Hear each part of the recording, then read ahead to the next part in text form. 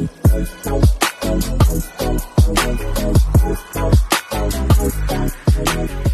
right. All right, ladies and gentlemen, let's get to it. After a long and much needed break from doing the podcast show for a number of reasons due to the holiday, the election, and the recent event that took place on Thursday, December 3rd, 2020 in Chicago. Today, this episode is one of many personal episodes for myself and for my family that's my panel guest today. In regards to a man, a giant, a huge figure in not only our lives, but in the lives of the city of Chicago. For majority of his life, he has dedicated his life to serving and saving people and has been such an influential figure in the community for many, many years. He's also a retired veteran of the military, which also speaks to how service was a big thing to him, and it was in the forefront of his mind and his everyday life.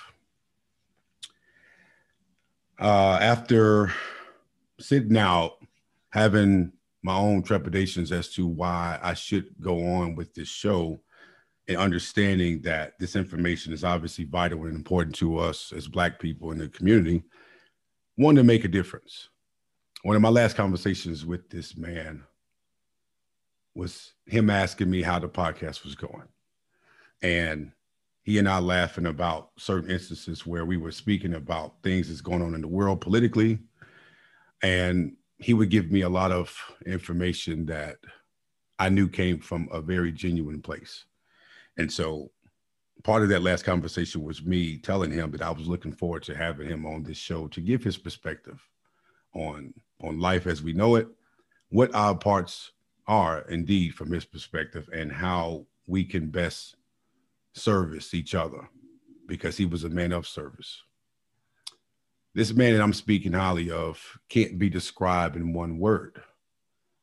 He was a man of many hats. He was an advocate for being just a family-oriented person. He loved his family. He loved helping people any way that he can. And one of his favorite things that he used to always say to not just myself, but everyone on this panel is, you do what you can while you can for as long as you can. And that was something he stood on, firmly on. So I definitely want to acknowledge him in such a way that we do due diligence, and we do him a service to recognize and everything that he stood for. I also want to say too, and this is part of the introduction, obviously, this is my first time actually looking at this t-shirt, let alone even putting it on, because for me, it pretty much stamped the realization of what reality really is now. I've had my troubles just as well as everyone else on this call coming to grips with this actually being real. And so we still struggle with that on an everyday basis, but I won't speak for everyone on here. This is the reason why I have everyone on this show to speak to that very sentiment. So after a long overdue period and break, and just having to just regroup and really figure out what my place is in this world, I thought to myself, what would my uncle say to me to do? What would he do himself?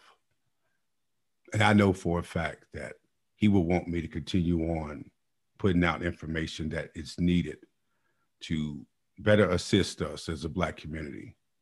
However, I can be that kind of an impact. And I hope and pray to God that I can leave a mark remotely close to this world that he has left. So without further ado, welcome back to Speak to the Mic, the podcast show. I am your host, Marlon Joseph. This is the first episode of the year for me, because I did take that necessary time to think about exactly what I want to do, or whether or not I wanted to continue on with this show. And with the help of my family, who was on this panel guest, who was my panel guest today, with their help and their guidance and their love, I've been able to understand that the importance of doing this show and making a difference has to continue on. And so, in doing justice to each and every one of my family members, I want to make sure I give everyone their proper introduction, but not just who they are to me, but who they were and still are to my uncle, who was a father, a husband, an uncle, a brother, a grandfather, a cousin, a friend, a man amongst boys in the world. The retired Lieutenant Dwayne Williams, who served as a lieutenant for the Chicago Fire Department for nearly 30 years, and also a retired veteran in the military for nearly 30 years. Without further ado, let me introduce you to my panel, which is my beloved family members. My aunt, Karen Williams, who not only was his confidant and his union of love companion, she shared practically the same heart with this man, same mind. She too has a love for family that is undescribable. And to also introduce the 4 beautiful and astounding daughters of a man who learned so much from him and took so much from him and applied it to their own everyday lives, starting with the elder of the 4. And each and every one of these daughters of his are sisters to me, not even just cousins, which I can appreciate every single day. Starting with Thomasia Humphrey, his firstborn daughter. Kenya Hester, his secondborn, whose birthday is in 2 days. Nikita Williams and Deanna Williams. Now, as emotional as this episode is and will be, we're taking the time to acknowledge this man in such a way that even stretches far beyond any funeral service or any memorial from a standpoint of, just marching and obviously protesting against violence, because he was a man that fought for Chicago and just trying to save Chicago as best as he could. So much that even after 2 years after he retired from the Chicago Fire Department, he still went back to work to help the Chicago Police Department help solve crimes, such as the one he became a victim to. He has been a man who, again, dedicated his life to doing the best he could for a city that obviously and unfortunately showed very little thanks. So I want to start by asking the $100 million question, and I'll start with my Aunt Karen in regards to this. We've all been asked this question, but none of us has been able to give a straight answer to it. How are we doing? Auntie Karen, I want to start with you. How are you doing? Well, I'm rooted in God, so that helps me a lot.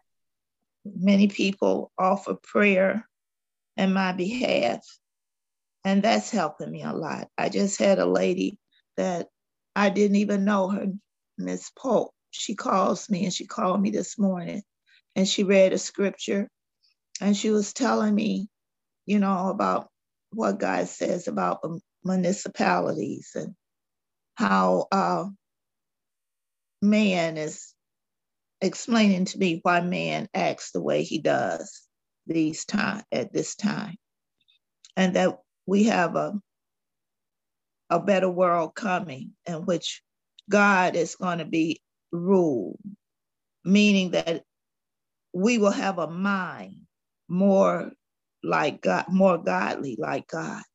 And so we know whatever you think it, that's what you do. So that's why the world will be better than it is now, because what man is thinking now and doing now is completely satanic. And knowing things like that is helping me, giving me hope that we're going to have a better world. And so I'm taking, my family said, take it one day at a time. So I'm doing one day at a time. I'm staying prayerful. I'm trying to stay within the guidelines of our Father God. So I know I can't hate or be, fearful. I have to have courage and stay positive. And so I'm doing that. And I'm just trying to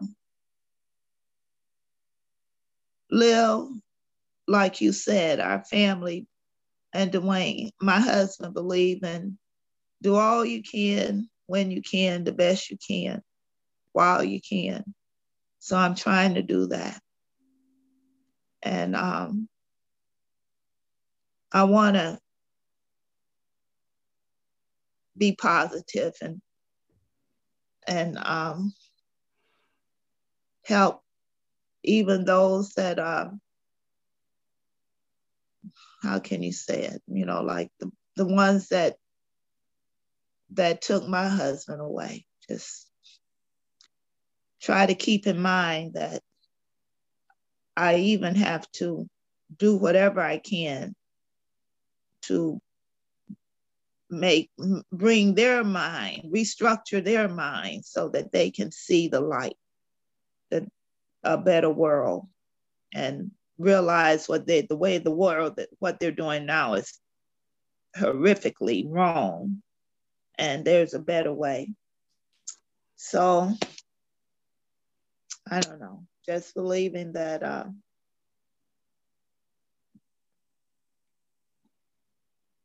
that God is in control, I guess. Yeah. What can I say? I'm just happy I got a strong family. Yeah. And we support one another. That helps me to keep moving on. Yeah. Yes, that's about it. And that's fair. It's fair to say that it's definitely an everyday process to digest what took place, and no one can put a time on grieving. No one can tell you, all right, well, it's been this amount of time, and the fact that it's still fresh for us, we're waking up every single day, and that's in the forefront of all of our minds, and we're just trying to figure out, okay, now how do I go about my everyday life after this, during this, and with this in my mind and on my heart? How do I get the most out of the day, knowing that so much has been taken out of me from this horrendous event that took place? I mean, a lot, Joey, so much. Yeah. Such a big hole. Yeah. As Kenya said in Grand Canyon. Yeah. I'd say it's almost like a hole with you can't find when you're going to stop falling. Yeah. But you still keep reaching up, though. You still some kind of way keep reaching, like sinking, but you're not sinking because you're still trying to, you see a light up there and you're still trying to pull up. Yeah. The idea of optimism, as dim as that light is, that light still does exist. Yeah. And you keep reaching for it because you see it. Yeah. Even though you're underwater, but you see it. Yeah.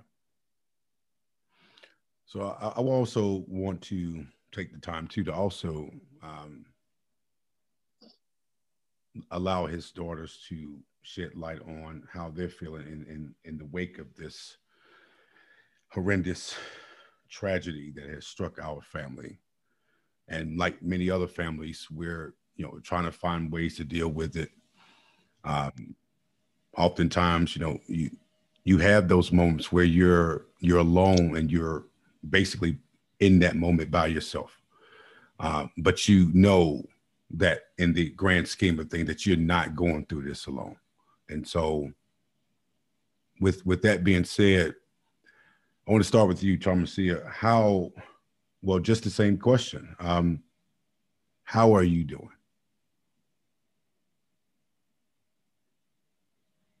I'm sorry, I had my mic on muted. It has been one of the hardest things I have ever had to deal with.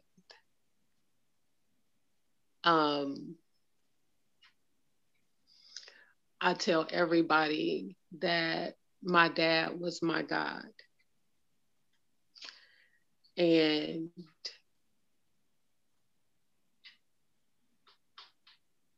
when you have someone who takes up so much space in your life, when they're gone, nothing can ever fill it, nothing can ever replace it, nothing can make it better.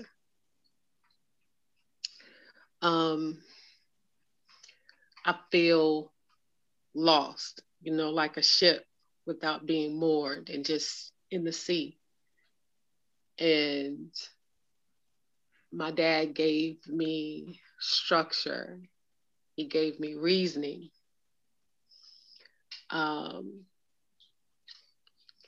He was a light.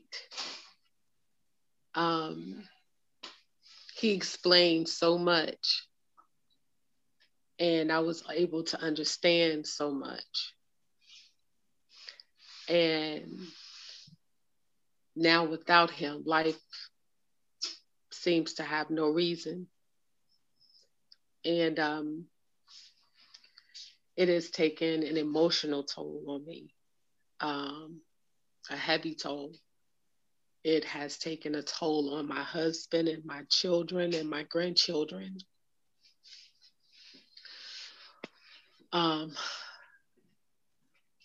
Dealing with deep depression and, having to go and seek help because it felt so helpless and hopeless that every day is a struggle for me right now. Every day it's a struggle just to get out the bed. And it's just devastating. I cannot imagine if losing a parent would be this devastating. How would losing a child, or I can't. And like Mom said, if you had the dad that we had,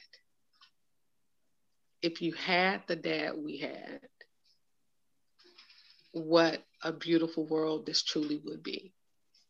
And so he is sorely and deeply and profoundly missed. Absolutely. Absolutely. It's really hard to even fathom or process the idea that a man so gigantic in our lives, and obviously to shed some light and perspective on this, we obviously all know, and we all are people of faith, right? So we understand that death is a part of life, but it's the idea of how you die that is more so hurtful than the person dying itself, right? So the fact that he was murdered, we could be dealing with the idea of possibly being sick or dying of old age. That those things, as hard as they would be, it would be more acceptable to understand, because we all are going to meet that path, or come to that end of the road at some point of our lives. When a life is taken by someone it wasn't given to, or who don't own that life, much less even control the life. That's much more heinous and hard to deal with and process, because decisions like that didn't have to happen. There's always another way. And, to use, something that my mother used to say, it's more than one way of getting to a house in the front door. Mm. And the fact that another decision could have been made, not by him, because he was, going about his merry way. It was an everyday thing that he did, right? So I won't touch bases on that just yet until I get everyone's, take on it. But Kenya, I want to direct this to you as well. Just how are you feeling?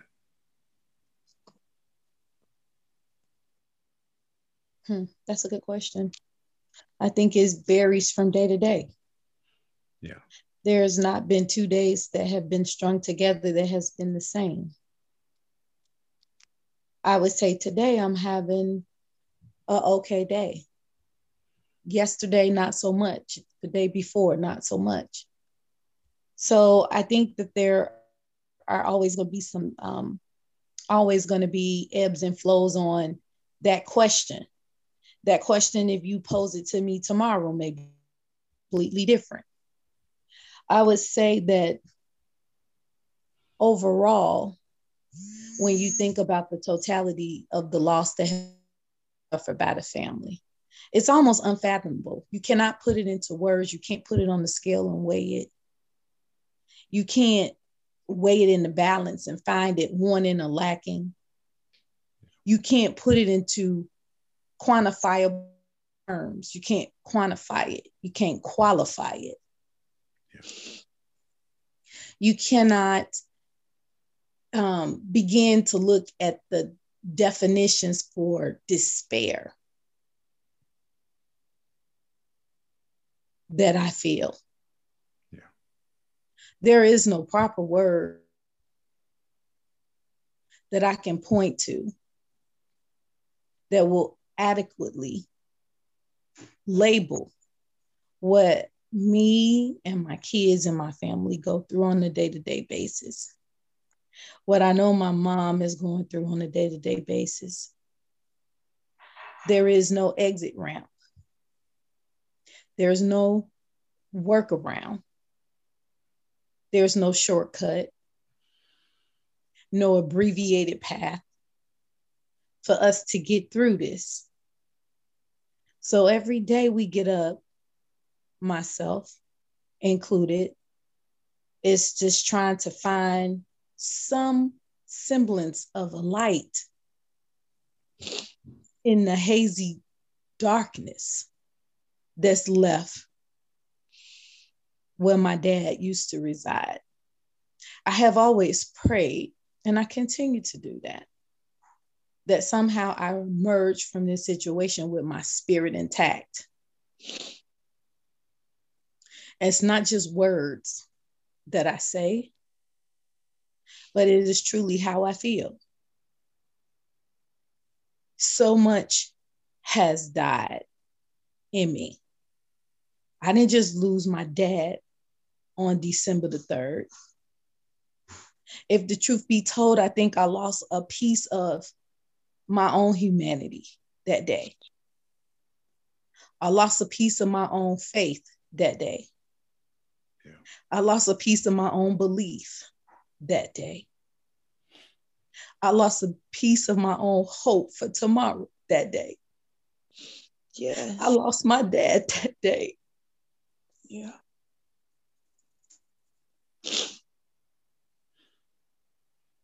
Yeah. So I am working every day to try to gain back what has been lost through this tragedy. Don't know if I ever can get it back, but one thing I know for sure Is the person that I was on December the 2nd is no more. Yeah. December the 3rd changed that forever. I don't know if I can get to a place where I can trust that people would not seek to do my family harm. I want to be able to look at people, especially in my profession, and be able to soothe and help and apply a healing balm for people at their worst. So there's compassion that has to reside in me for me to be able to do my job effectively. But all of that has been diminished.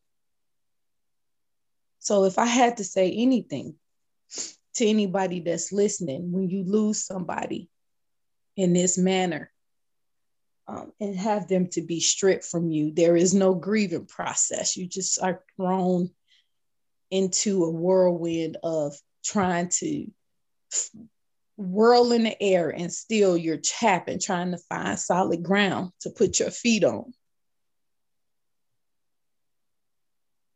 So every day is uncertain. And I wouldn't wish this type of pain on anybody. Yeah.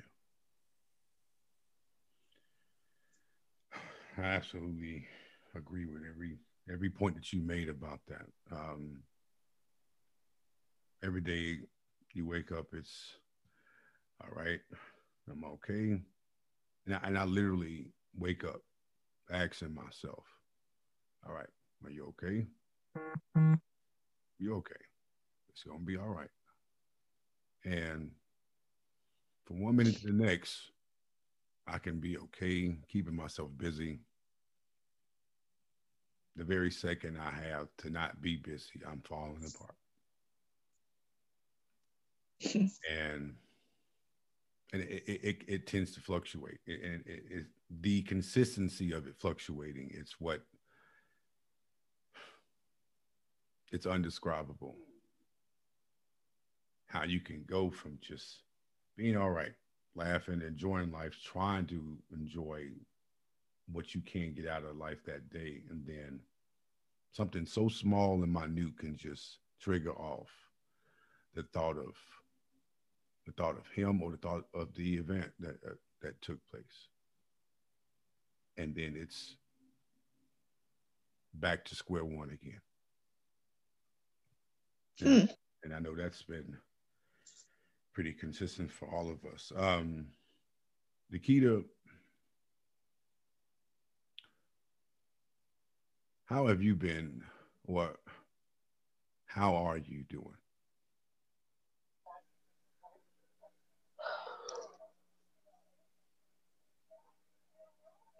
Every day is brand new.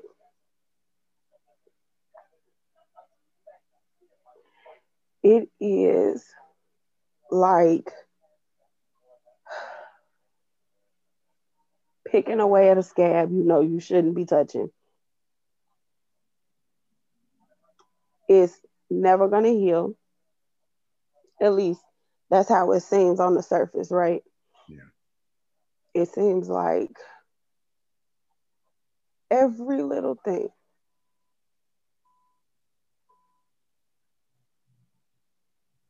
reminds me of Dad.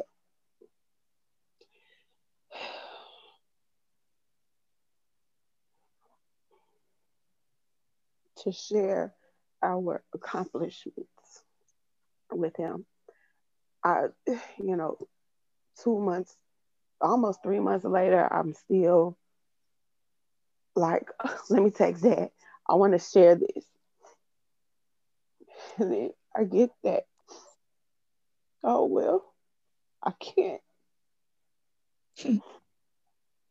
Zion got her first uh, presentation, oral presentation, and her first science project. And she got 100%. And the first thing I wanted to do was to share that with him. And I was unable. it is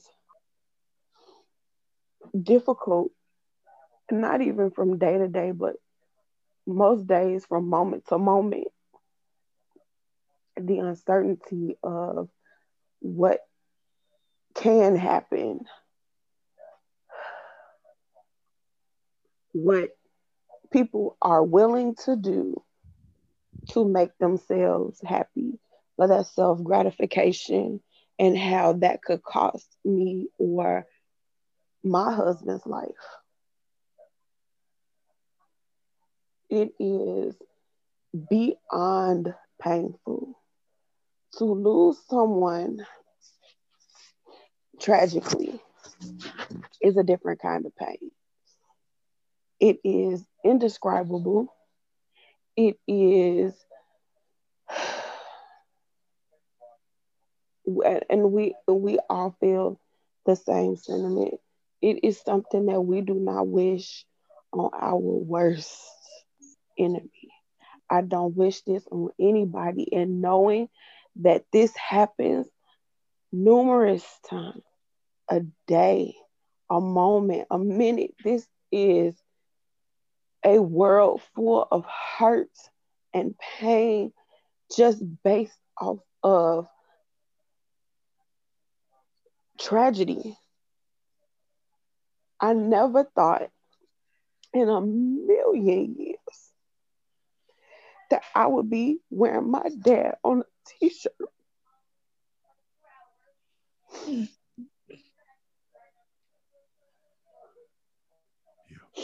Never would I have thought that I would have my nieces and nephews and my child wearing their grandfather on a shirt with wings. What kind of pain are our children having to deal with that they're not even sharing with us? It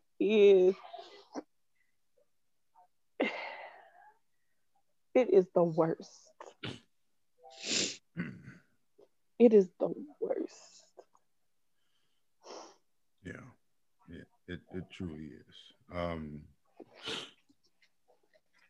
I think we lost Deanna. I hope she jumps back on because I want to get her to share her feelings about this event too. So while she jumps back on, I want a quick backstory uh, in regards to the events that took place on Thursday, December 3rd, 2020. So,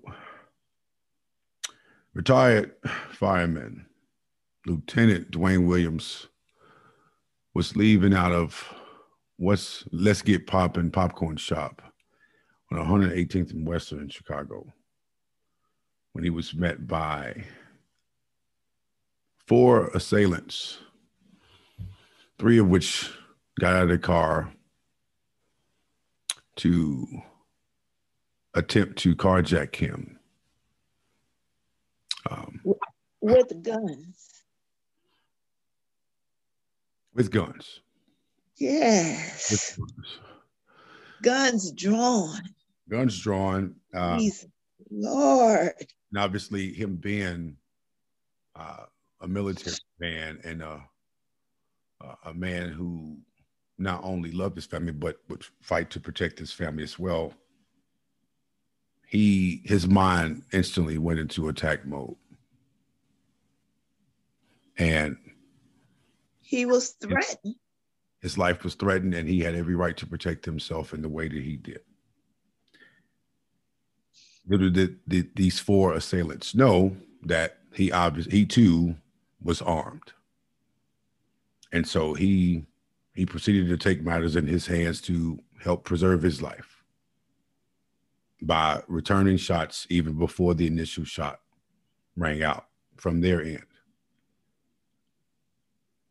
These four assailants didn't take anything from him except the one thing that is the most precious and valuable, which was his life. He died from fatal wounds one gunshot wound in a failed attempt to carjack him for a car that he was so proud to have, worked hard to get, and rightfully deserved. And the idea that young people, anyone for that matter, but young people in particular in this matter, took it upon themselves to try to attempt to carjack him and didn't succeed, only to run away. Oh, wow.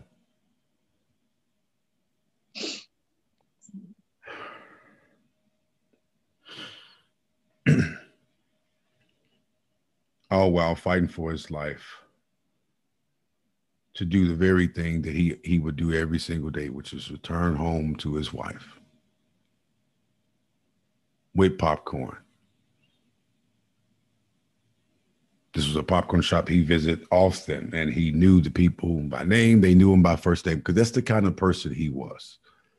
He was a very approachable person, a very personable person who always brought joy in people's lives. Whoever he ever came in contact with, he would always put a smile on someone's face. His smile alone was so big and radiant that you couldn't help but smile if you ever saw him smile.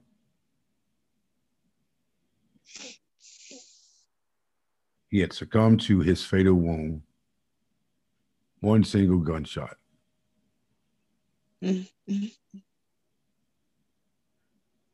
One single gunshot. And thereafter, a lot of love and support from the city of Chicago poured in, giving us all some hope and optimism that not only would they apprehend these suspects, but also put the whole world and put the whole city of Chicago on notice that you may have gotten by at that moment, but you're not going to get away. So I am happy to say, we are happy to say, at the very least, that these 4 individuals were apprehended by Chicago PD with the help of other agencies who were involved.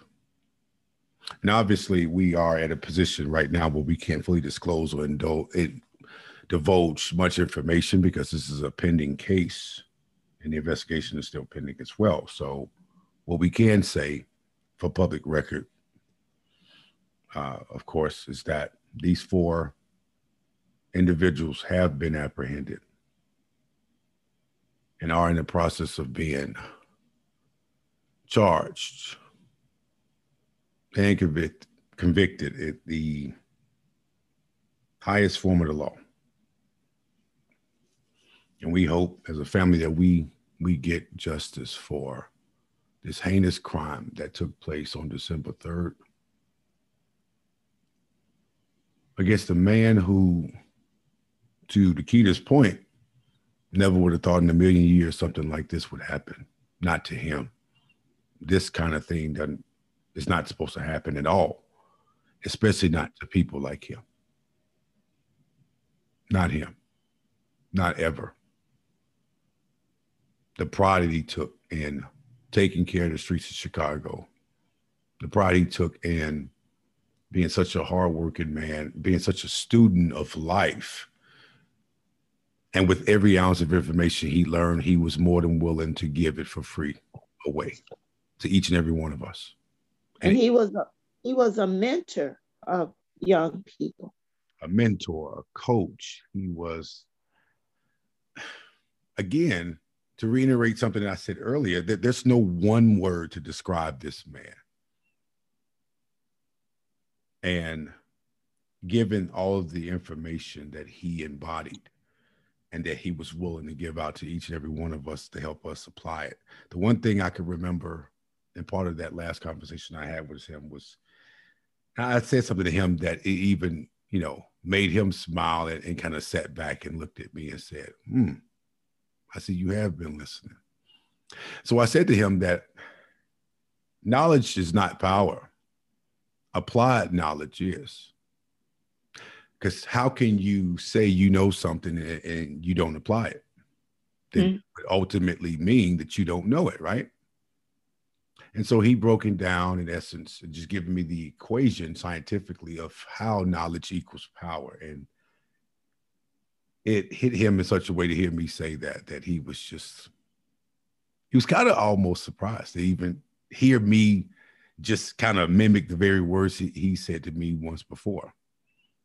I mean, I couldn't go on and on about millions of stories and conversations with him that stuck with me. And something I said during the service that I will reiterate, because this speaks to the kind of person, the kind of man he was.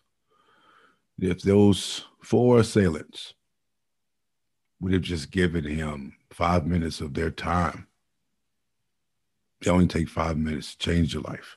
Not only would he have talked him out of doing what they were doing, he would have gave them a 3-hour lecture on why the earth is flat and how it's not 24 hours in a day. It's 23 hours, 56 minutes, and 46 seconds. Because that's how long it takes for the earth to fully rotate around its axis around the sun. Just that information, that knowledge, that education alone speak to the very sentiment of how powerful this man was to all of us. I know to me, he was more than an uncle to me. Someone who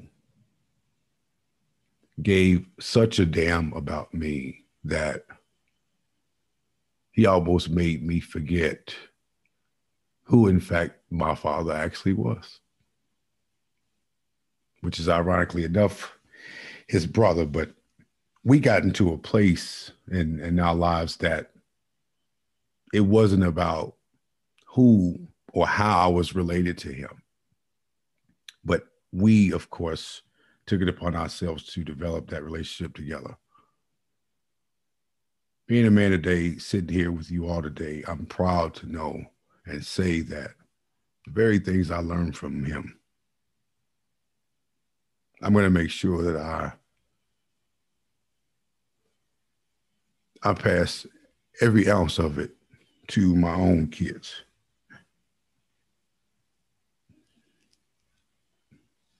To show him how much I was listening to him. And to show how much he meant to me. And to do the very things that either he would do or he would want me to do without thinking twice about it. And so, obviously, I want to switch to something real quick in regards to what we can speak about the case and the process of it, right? So, granted, we know that the 4 assailants have been captured and been arrested.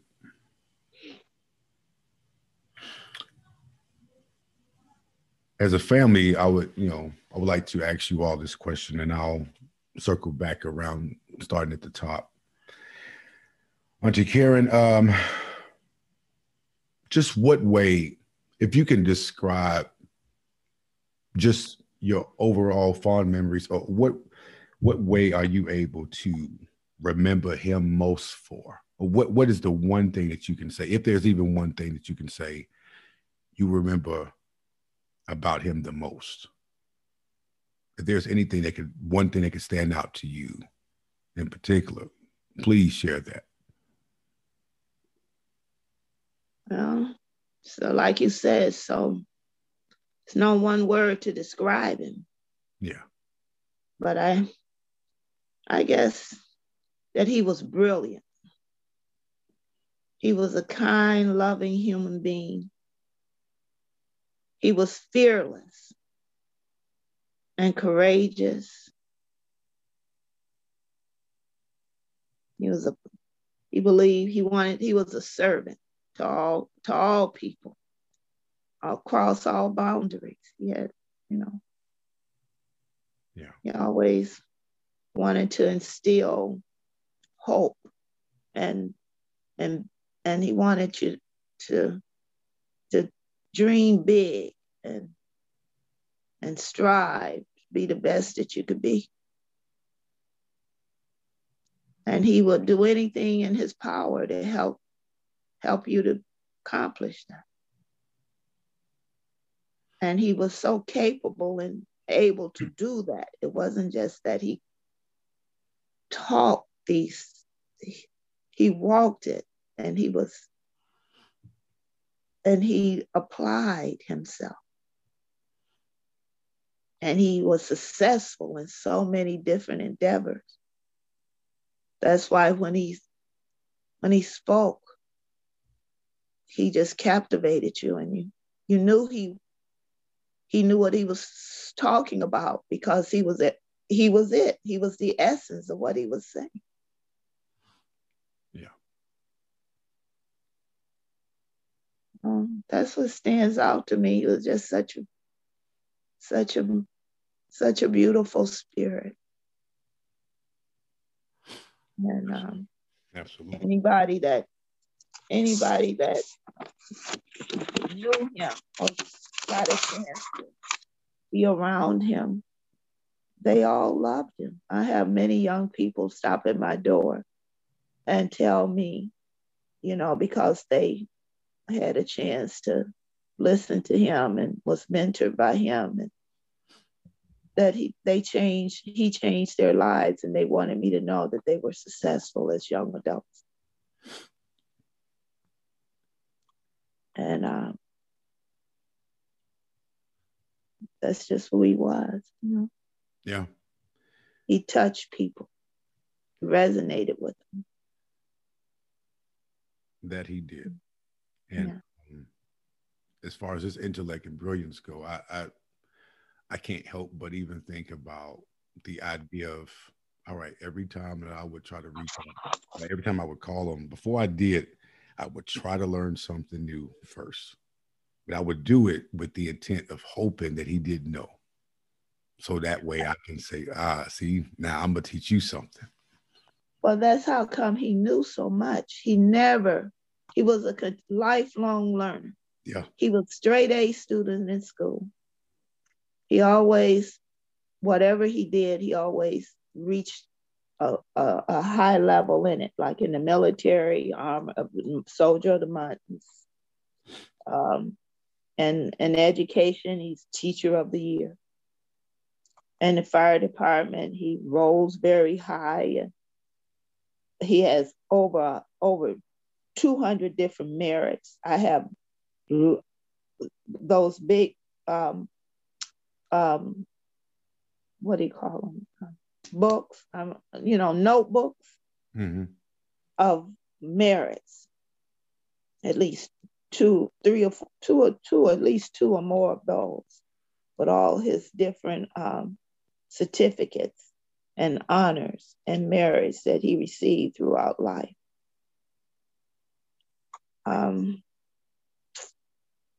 So, he's in all what is it? All American. Yeah. The Who's Who book, he's in that. So it's what I'm saying. That's why he could touch people, because he had so much accumulative knowledge. Yeah. I mean, he wasn't just a fireman. I mean, he was an EMT. Yeah. He worked with hazmat. He was, in forensics. He's just all over the place doing so many things, and whatever he did, he rose high status in whatever he took place in, endeavored in, and he could even recreate some things that was profitable and made whatever he was involved in better. Yep. What's funny about him in a professional sense, right? So I remember having conversations with him about when he retired, and I would always ask him, like, why won't you just sit down and just enjoy life? I mean, you've dedicated your life to working, and you've taken pride in working. He just couldn't do that. He was so determined, and he would tell me, "Well, listen, yeah, I can. I mean, I'll get a chance to visit some places here and there, man. But I still got a lot left to give. Still got a lot left to teach and instruct and I know for a fact that each and every one of us take that with us in terms of having pride to not want to give up just because society says, okay, well, 30, 40 years of your life you work, now you can retire. No, if you would like to work, you want to continue to work, that's your prerogative. You have every right to want to continue to feel like you still have a lot left to give. And that's the kind of person that he was on a professional sense. And he would say, doing something, and it was always something productive. And yeah, and he would say he has so much, he has learned so much and accumulated so much, it'd just be a waste not to continue to share it. Yeah. And apply it. And I would just tell him, I'm like, you know what, you deserve to just be able to vacation, when and wherever you want to go. He was like, yeah, I get to that. I'll do that later, and nothing or no one could stop him from being able to continue on with wanting to learn even more and want to do even more. And that speaks to me in such a way that, I too will carry that with me for the rest of my life. And whenever I feel as though I'm done working, then that's when I'll stop. And so,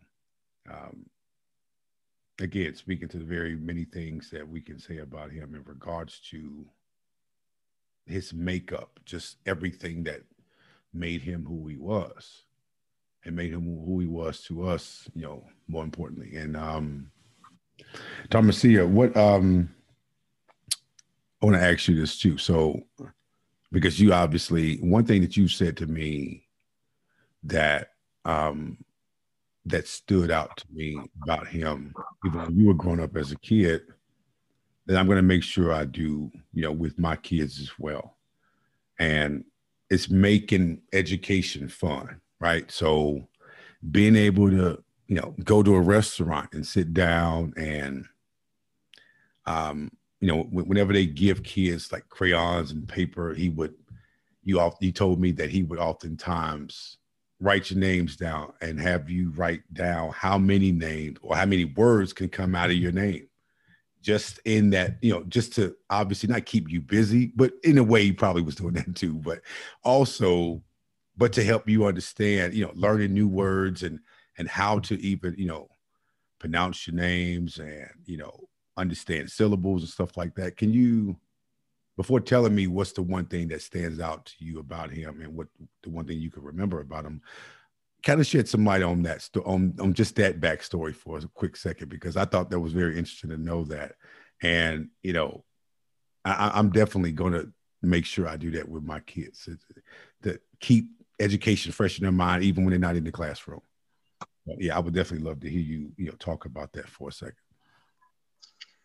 Whenever we were with Dad, back in the day when you could go to Pizza Hut and sit down and eat, when it was an eat restaurant, and Dad would always take us to Pizza Hut.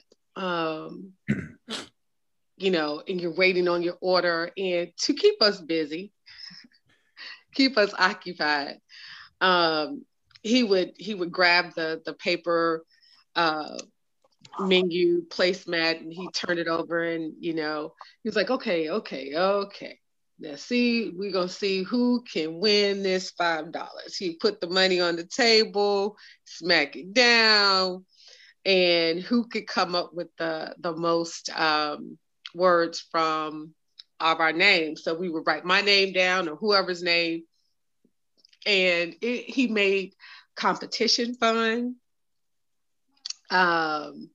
He made learning extraordinarily fun. I got to learn what a cumulus cloud was. I got to learn, how plants process the sunlight to make food and energy. And I learned, when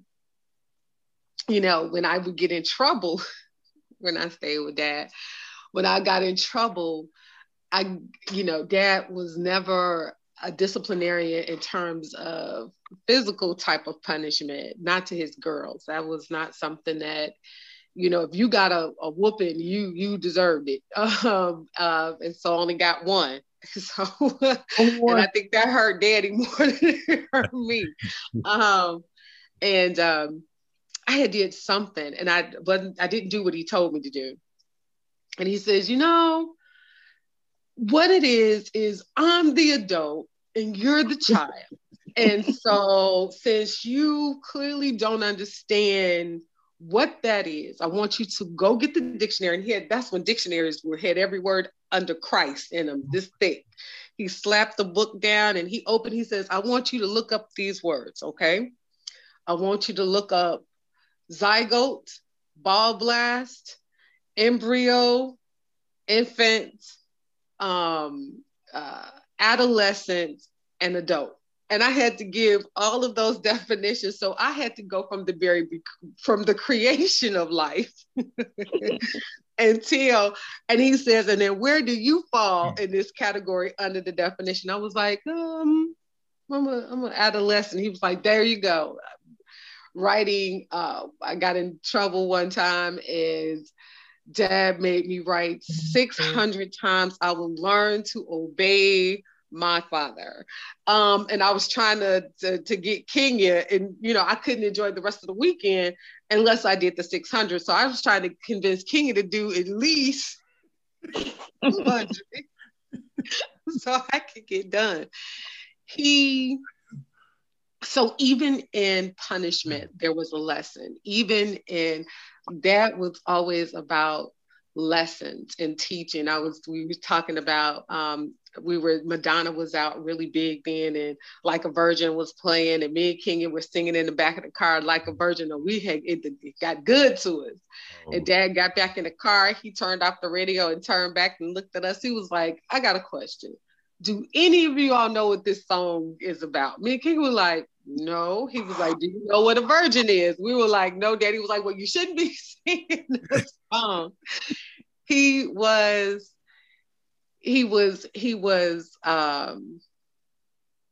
just phenomenal. One of the things that a reporter said when they were, telling about Dad and his situation in the story was about him being a musician and all the things that he had done. And they called him a Renaissance man. And I love that because that's what he was. Yeah. He excelled at everything from fishing to playing instruments and being a sharpshooter in the Army and, breaking down and being a computer,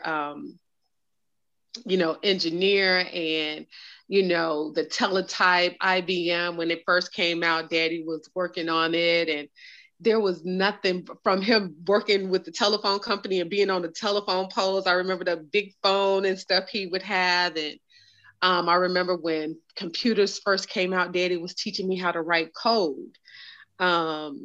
When we stayed on 74th and Paxton, remember, Keita, he had that big computer and Daddy was like, that is nothing but ones and zeros. I was like, ones and zeros, where? Right. And you do not use a computer. You utilize a computer. It's like, I am 5. Talks about, I want to utilize the computer, please. It was like you never, and I was putting my hands on the floppy disk. It had a little thing there that the computer would read, but I would always put my hand there. And they was like, no, you never put your hand on that, honey. Babe, that's how the computer reads. And yeah. He just made learning really fun. From him working on projects with Kenya and the science fair and her getting her first award. at the science fair. He was proud. When I ran track and I played basketball, Daddy showed up. You know, he showed up and he showed out, and all the little girls was like, "Oh, you're dad." I was like, hey, that's my dad. That's my dad. That's my dad. And all the little girls just thought he was so cute. Daddy would come on the school bus with me and ride with me to my games. And he had on his leather hat and his little leather shirt with the sweater with the little leather patches. And he just made it fun. He was a fun dad. He was. Yeah, one time when he, several times, but one time when I asked him to do a science class because he was great in science. And, you know, I was a teacher. And he wore his whole outfit, the mask, you know, what you breathe through. He looked like an astronaut when he walked in the classroom, and did he captivate the children because they could hear blowing through. And then he took the suit off and began to teach. It was so invigorating. And when he did science projects, he made everything come alive, you know. Everything. Yeah. We did our water bottle when we were on, when Dad was living off of, I think it was Cottage Grove or King Drive. I can't remember. I think it was Cottage Grove, but don't quote me on it. That apartment. And Keita was a baby, and King and I were there, and Daddy was teaching us about hurricanes and tornadoes. And he took two 2-liter bottles, taped them up, and he put like sprinkles and things in there, and we would do a tornado, and he would show us how tornadoes worked. You don't get that. You don't get that. One of the things we used to love playing with Dad was Battleship. And he was super competitive. Dad did not care if you were a kid or not. If he sunk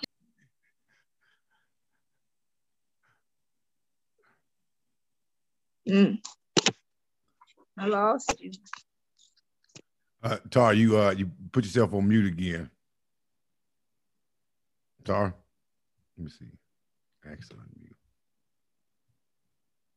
Tar, you on mute. He made it really interesting, and I enjoyed, you know, having a father who understood, you know, girls. My dad taught us about puberty. My dad bought me a book on puberty. Why even want to know this? It was a 2-fold book, and it had the girl side of puberty, and then when you flipped it, it had the boy side. Oh, so it taught about girls' hips and breasts, and it was a cartoon kind of thing. And then on the back side, it had boys with erections standing at the pool, and the boy. It was just, oh my God. My dad, he wanted you. There was nothing taboo. Yeah. Nothing taboo for Dad. Nothing. It didn't matter if you were a girl or a boy. Yeah. He explained biology and life in a way that you could understand it. He made it fun, and he was funny. He made it funny. He made it. It wasn't scary. I remember one time we were going to Dad's, and my mom told us we couldn't go. Yeah.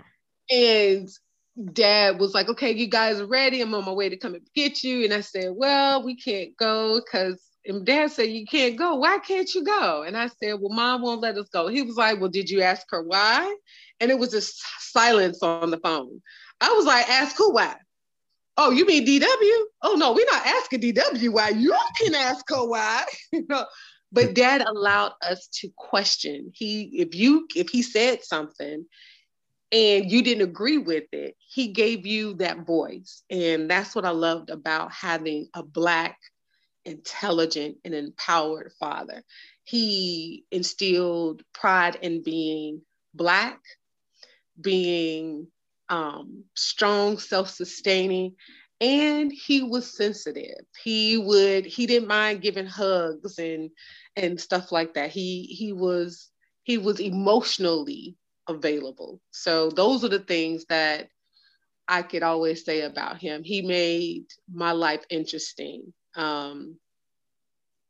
I was always pricking at him emotionally, you know.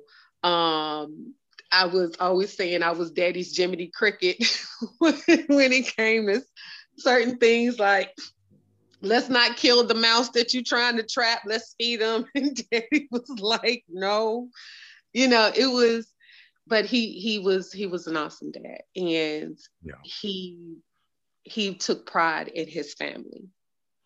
Absolutely. You know, it's funny that you mentioned how just informative he was about everything, and then even being a jokester, right? So, you know, one of the most fond memories I have in terms of like cracking jokes with him is that he never let me like just get away with cracking a joke on him, because he had just returned the joke back, and then he'll keep going. I'm just like, all right, man, all right, you made the point. Okay, you can stop now.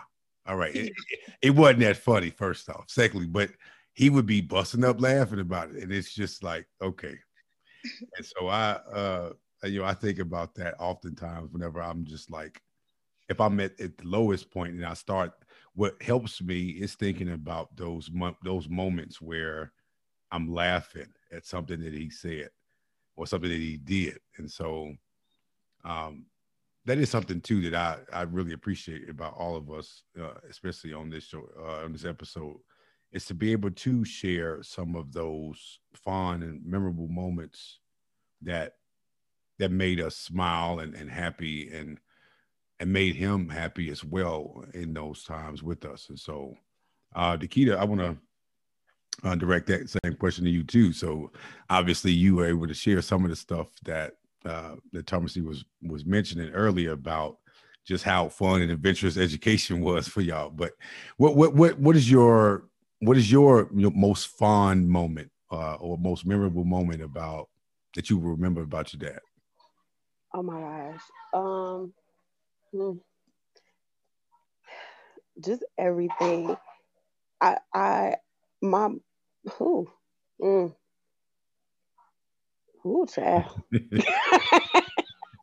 That's hard because there was so much. I think that the most memorable, oh my gosh, is just because he made education so fun. It became, well, that's all we knew really. Yeah. We didn't know anything else. So I think our thirst for learning new things, I think that's really the most memorable, because I can hold on to that forever. You know what I mean? Like when he made all of us put our names, what was it? The rover was going to Mars, and he was like, make sure you sign up. I want everybody in the house to put your name on the roll so it can go to Mars. And I'm like, who's gonna read it? The Martians. The Martians are gonna read. The Martians are gonna read my name. I want to know how they're gonna pronounce it.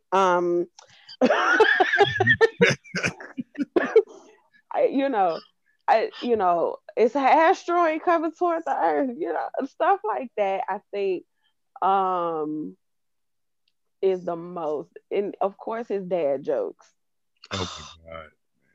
As corny as they were, you're like, oh my gosh, who even thinks of stuff like this? And he cracked himself up. Like, and we get a really good hearty laugh out of it. He was so fun. Like that. It was funny to see him laugh, because I'm like, all right, so I'm gonna laugh because you're laughing. I'm not even because you're laughing. I'm not even laughing at the joke. I'm laughing at you laughing. So people be cracking up, just. Oh my God, man! I remember. I remember my first day of kindergarten. Oh my God! And I know, right? They tell you not supposed to remember, but I do.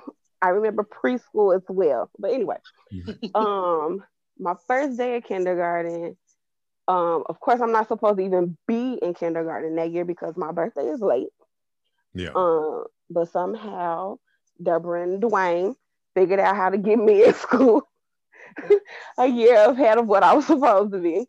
And the teacher asked me to write my name in her grade book. Well, Dakita wrote her name in cursive. And the teacher is like, oh, okay. Oh, okay. So that's the kind of, when I say, we didn't know anything different. We literally did not know. I thought I was doing the right thing. She just wanted me to print my little print. I've been doing that for 4 years. What you talking about? but to see a kindergarten write it cursive, it was very orthodox, right? So I mean, because you learn how to write in cursive, like what, second or third grade or something like that. Mm-hmm. Yeah. And but that's just yeah. And those, all of those teachings that we got and all those life lessons we've passed down to our children. Yeah. And he, I'm glad that my daughter got a chance to have him around. She's the youngest grandchild. Mm-hmm. And I'm glad that, he was there. He was at everything, every soccer game. He like, okay, look, you need to run the other way. Just to come watch her cheer, to her dance recitals and things like that. He taught her how to untie a bag. Like when the shopping bags are in a knot and you can't get the knot out, instead of ripping it and fumbling, those kinds of things. We can just hold on to forever. Yeah. And keep, we just keep sharing it back and forth, really. Yeah. And building upon it. Yeah, that whole knot thing. I ain't get that one, so I keep tearing it back up. I ain't got time for that. That knot it's too tight. No, it's gonna get ripped. I ain't you know what? You know what? One of the things that Dad has, and they're still there, are his puzzles. Oh my Anybody God, remember the puzzles? Yes. So if you can work out those little mind puzzles, you can untie a knot. He had them real small puzzles, and you had all that like 3,000 pieces to him, wasn't it? Yeah, but no, these were the mind puzzles were getting a circle through a square. I mean, it was, they link together, and you have to manipulate them to do and get them unlinked. Yeah. And so he has a bunch of those, and you would literally, he would hang you one. Daddy thought he was slick. He knew how to occupy a child, because by the time you got there, you was trying to take a nap. This is true. It's true. Okay, so hold on, so quick. So I want to ask you this question too, Dakita, because I did go out of turn with, I skipped over Kenya, and I apologize for that. But I want to mention this too. So, Kenya, Dakita, would you say that because of the education that you learned from him, was that alone, or not even necessarily alone, but was that one of the most influential things that made you want to go into education? Yes. Okay. Because I got to see the fun side, but I also got to see the professional side of teaching, because Dad ultimately was my computer and physical education teacher when I was in first and second grade. And I had to call him Mr. Williams. Oh my! And he did not call on me because he knew I knew the answers, because he taught them already at home. And so I did get a chance to see that. And people always, you never know what you want to be when you grow up, but I did. When I graduated kindergarten, actually, pre-K. When I graduated pre-K, and they ask you, they do the cute little signs like, what do you want to be when you grow up? Yeah. And mine said teacher. And that stuck with me my whole life. Like, I did not change that. Even, I went to school for speech language pathology. Mm-hmm. And I attribute that to my nephew. But even with that is still in the educational field. Yep. So, it It does. It impacts us, just to be a public servant and to continue down this road, knowing that there is a reward not only for the people that I'm helping, but for myself in the end, and to see that, and to see all that I put into people and I put into these different projects, and to see it grow and to flourish, that is my reward. And I'm grateful for that. I'm grateful that I got to see it firsthand, and that he helped with it. He helped to grow that. Yeah, the fact that education was so important to him that he took the initiative and went a step further to make it fun and make it adventurous, and like Tar said, I mean, he definitely knew how to occupy a kid's time. And yes. sure that you and funny thing about that, I remember like hearing those stories about how he wasn't necessarily a disciplinary, but when he would give you long lectures, you just wish he just whooped you there. Please whoop me, because I like, it's for just real. 2-3 hour long. I'm saying he's so long-winded, and he's gonna like make sure he don't miss not 1 ounce of information to give you.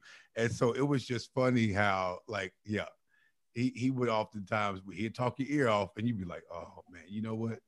I'm just gonna go ahead and ground myself. I ain't gonna even worry about it. It's not even worth it. I get it. I get the whole fundamental aspect of what I did wrong, and that's fair. Okay, all right. Yeah, and oh Lord, don't mess up with do the same thing twice now, friend. You've been in. So you know what? And I'm glad you said that too, because one of his famous quotes, he repeated this a number of times. He would say, "You can't teach stupid. You can't. You can't teach stupid." And he was just like, and you can't fix stupid with more stupid. It was just this man. And I mean, he said it with such conviction too. So sometimes, some of the times he would say it, I'll be laughing, but I'm like, okay, listen, I ain't laughing at you. I'm just laughing at how you said it. I'm listening to you. I get what you said. I know. I completely understand what you said. So, okay, Kenya. So the funny thing about Kenya.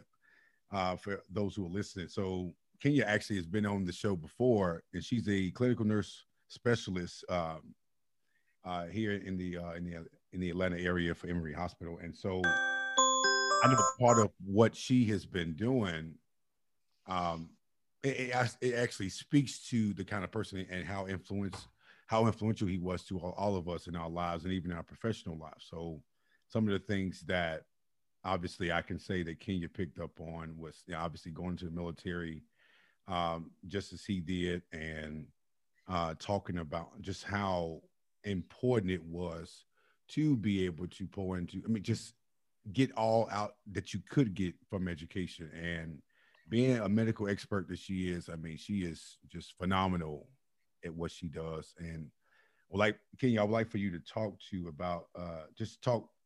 to us in regards to some of the things that you remember about him, or what's the most memorable thing about him that you take and apply to your own life too, whether it's professionally or, just everyday life. And so it could be something funny too, because obviously these stories I'm hearing, it's just, it's hilarious, because I didn't know some of this stuff that he was doing when y'all were younger. Obviously, I'm the youngest out of everybody on this show, but some of the stuff I was able to see firsthand when I was a kid with him. But what can you tell us about something that just stands out to you about your memory, your fondest memory of your dad?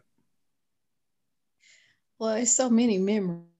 But I think what all of us, we all have, all of his girls, we have a portion of him within us. Yeah. He was good at so many things. He had so many great attributes and so many great gifts. I think the thing that I remember the most, will always remember the most about him, is how he just maximized every single, if you think about one gift down to the last drop of how you craft that gift and how you use it, yeah, Dad squeezed every ounce of his ability that he put into almost everything he did. Almost everything he did. He never did anything haphazard. He would rather not do it than to do anything by, if he wasn't going to give 100% to it, he was like, well, babe, I can, he'll diverge what he could commit to it. But if he could not give you 100%, he just would not do it. He wasn't built that way. Yeah. Somebody else 90% to do 85, that just was never, ever him.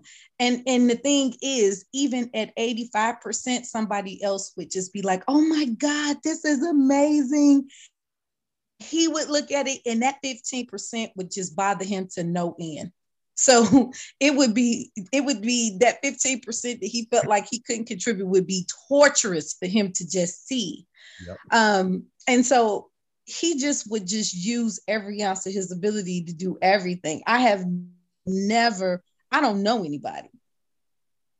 And sitting here really just thinking about it out loud, I don't know anybody that I can say without a shadow of a die empty. Meaning that they did not take one unused talent to the grave. I don't believe that took unused talent to the grave. Yeah. Do you know how remarkable it would be for somebody to say, for the totality of one's life, that when you closed your eyes, you maximize every single gifting that God gave you? Every single gift. Now, whether he has some internal gifts that he wanted to bring to maturation or not, I'm just talking about the ones that I know that he had, that I could observe with my own eyes. I don't know one gift that Dad did not take to the fullest extent that he could possibly do within his own power, his own knowledge base, and his own right. And all of gifts, as I can say without a shadow of a doubt, none of those gifts, unused gift, went to the grave. None of them. Yeah. And I want to be able to say that all the giftings that God gave us, we used in their totality. But he did, and that's what makes him, not that he's a perfect human being, because he wasn't that, but he was just amazing in his ability to wield gifts that God gave him and maximize them and utilize them for his own benefit and to benefit others. And that he would just stretch himself. Yeah. And he would seek out another challenge, And so I think that that's what I get from him. He had unbelievable drive, he did. Whether that was in the military, whether that was as a recreational instructor, whether that was a computer teacher, whether that was, you know what I'm saying, the fire department, working in forensics, whether that related to music and D sharp and his ability to learn how to not just play music, but read music and formulate bands and then help you to do all of those things, right? Playing chess, everything he did, he put his all into. Who can we really say that?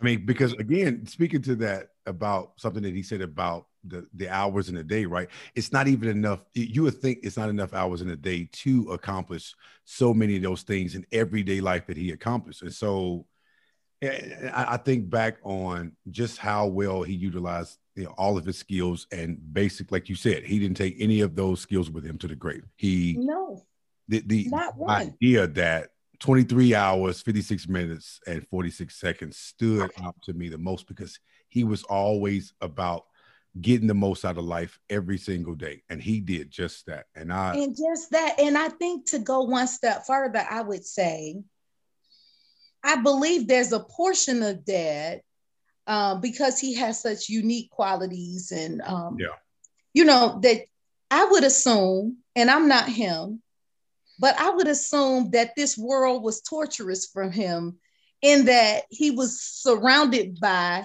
people that he worked with, or for instance, that were mediocre, or people that was in his spirit influence that wasn't really living up to their full potential.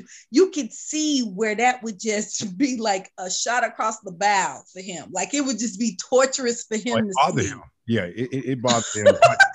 It Exactly. quite a bit because I remember that conversation, and I would ask him about just racial disparities that he would oftentimes may have dealt with in the past or recently or whatever.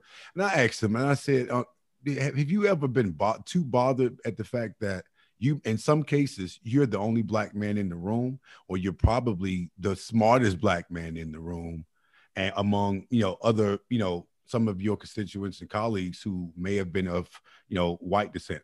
And he would say, well, you know what?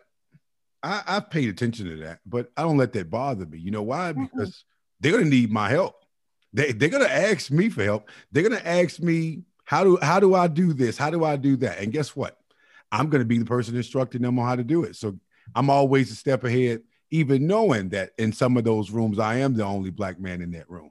And so he took pride in not letting something like that bother him in terms of those racial barriers, and I'm pretty sure he's probably broke some of those racial barriers in years of his life throughout his career that probably should be highlighted in a movie or something. But I mean, that speaks to how even understanding racism.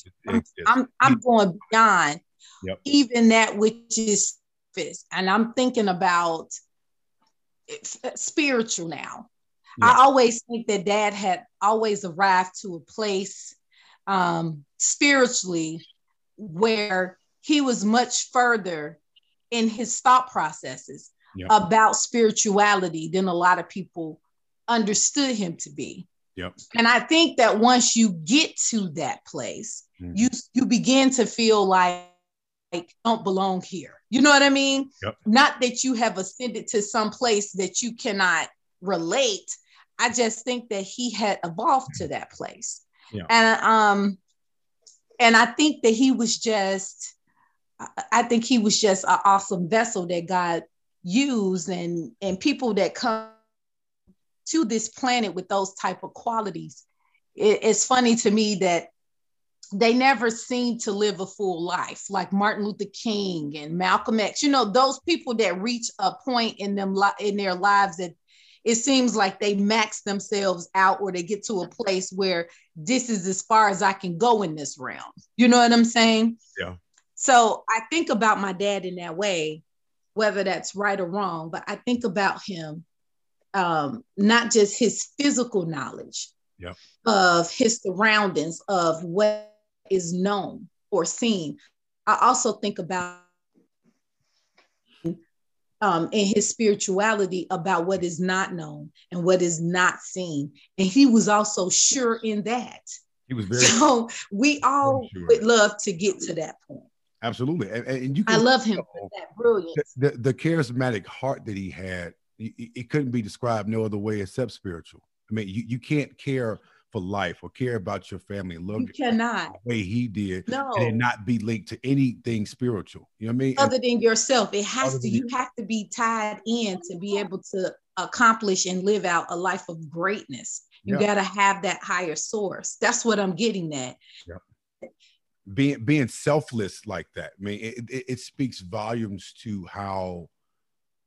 Again, it also talks about our grandmother, who probably the most spiritual person that God probably ever created, right? So that's a testament to how, he will oftentimes talk about how his mom would take him and his siblings to church all the time. And it was something funny that our aunt said about having a drug problem growing up as a kid, which basically was they got drugged to church every Sunday.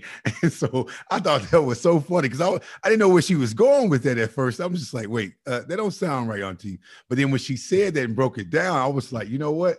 That sounds about right. Because I guarantee you all of us have been to church with our grandmother at some point in time, and probably more than once.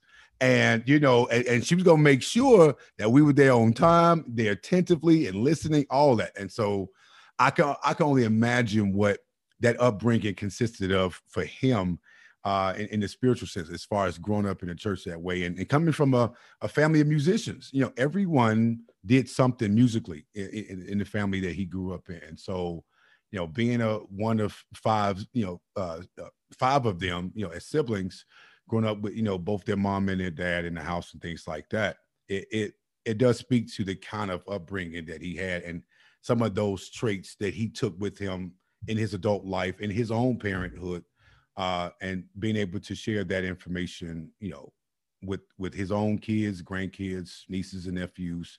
I mean, it's so amazing that you would think that someone would just be like, okay, you know what? This is a lot to kind of like take in with this one person did so many of these things. It's like, how were you able to even sleep? Like what time did you have for yourself? Exactly. And I just want to add, I always tell them, I said, we got this family slogan, come big or stay home. Like, don't even step foot outside the house. If you're not going to bring everything, the table, the floor, the chairs, the tablecloth, the flowers to go, the poinsettias and all that, stay at home. Don't come and not be prepared for what you need to do. Be prepared for everything that could possibly happen. Yep. Come big or stay at home. That is a model that was consistently said a lot. So I share that sentiment. Deanna, okay, you had came in and out, so I want to kind of recap some things that we were talking about while you were trying to get settled in. And so, I obviously asked the $100 million question, right? How are you feeling? And to kind of circle back with that, I want to give you a chance to kind of share your thoughts and feelings on, the recent events that took place just 2 months ago. But also, I want to also give you an opportunity to talk about, just from your perspective, what's the most memorable thing that you remember. So by all means, you can start backwards and go and work your way back, or you want to, if you want to start with how you doing, which is oftentimes, we've all been asked that question and never had a consistent answer to give anyone. But I do want to, give you the opportunity to share your thoughts and feelings on everything. All right. Thank you. I'm going to keep it short and brief. How am I doing? Not well. I don't know another way to put that. My sincerest sympathy and condolences always go out to anyone who has lost a loved one. And God forbid you've lost a parent. What I try to explain to people, and I'm very honest in what I'm saying. Losing a parent to murder is different. Yeah. I've lost a parent before, and you feel like half of you has died. Yeah. And losing a parent to murder, you feel like half of you has been murdered. That is how I feel. Half of me has been murdered. So that's how I feel. And I am not okay. And many people, when they lose people to violent and horrific crimes, I don't think that they are.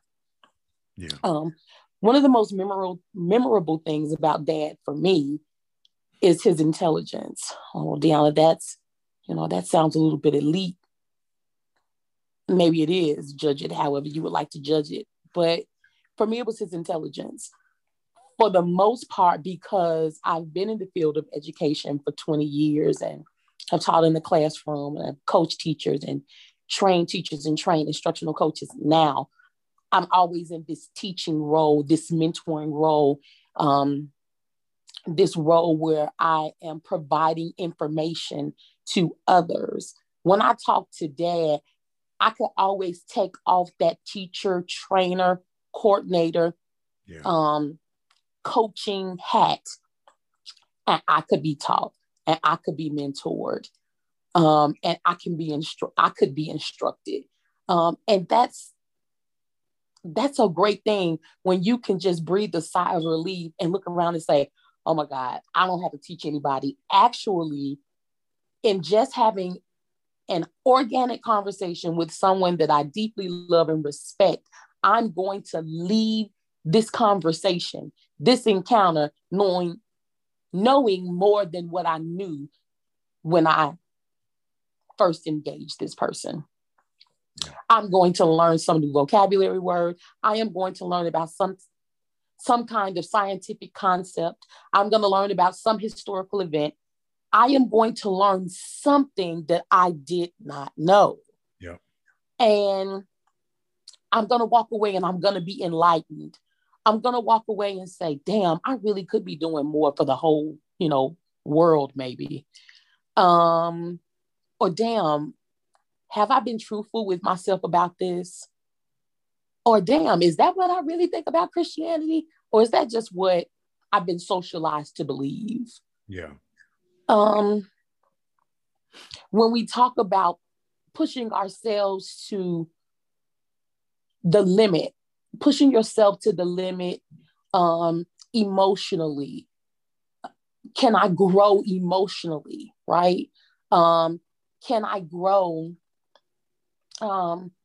psychologically? And the answer to all of those things is yes. It's yes, it's yes, it's yes. But with him, it was always this challenge of, okay, you can always learn something new. You can always grow. You should be doing those things if you're a living being. But the question becomes, are you willing to do the work to do so? So with him, I walked away learning something new. And then with this new challenge of, am I willing to do the work to apply the knowledge I just gained in order to make my life better or someone else's life around me better? So I can hear him now saying, okay, you got the knowledge, but now what are you going to do with it? Yep. Right? So I walked away again, and not to be redundant, just two things. I know something, but now the question is, what the hell am I going to do with what I know now? Yep. So that is what's most memorable about him to me. Yeah, he to reiterate something I said earlier about how, applied knowledge is the true power, right? You can't say you know something if you don't apply it. Then how can you say you know it? And that's something that he was big on saying, consistently enough, and just stuck with me in such a way that, like you said, as far as challenging you, if something in life don't challenge you, it won't change you.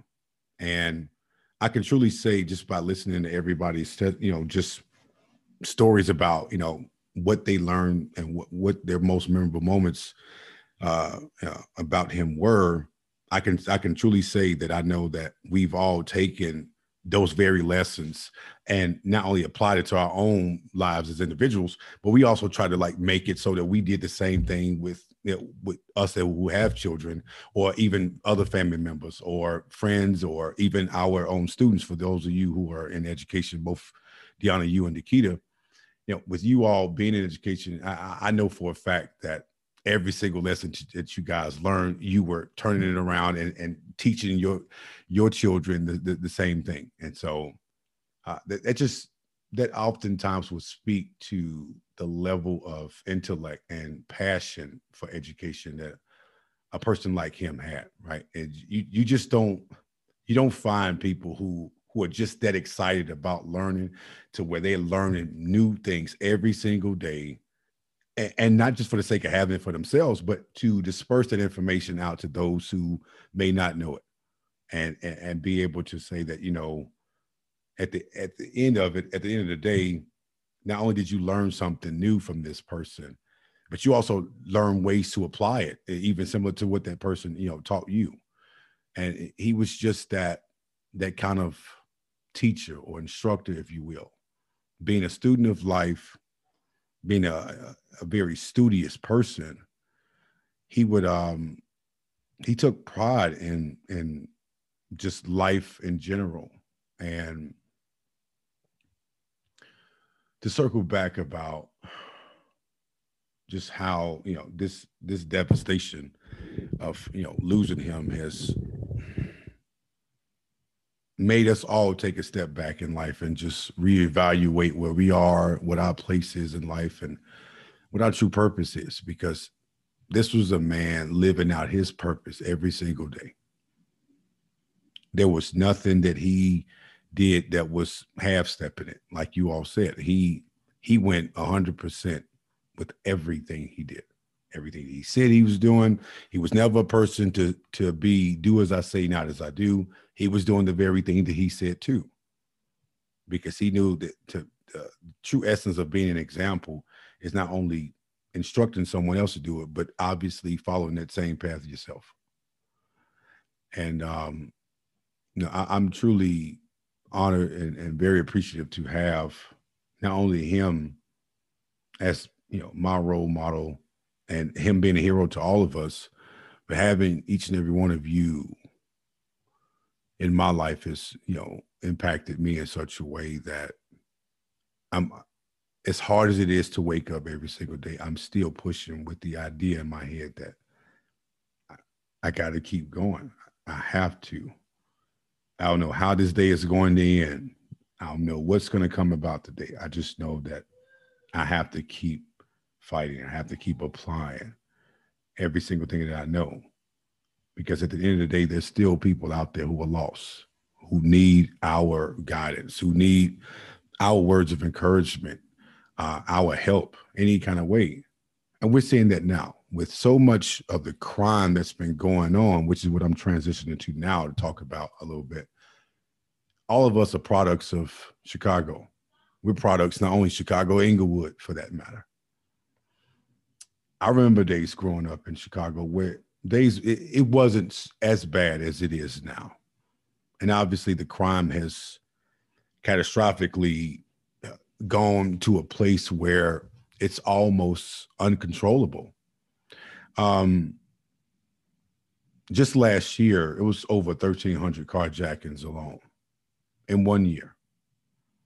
The fact that they came at the hands of young people, so young as 10 years old.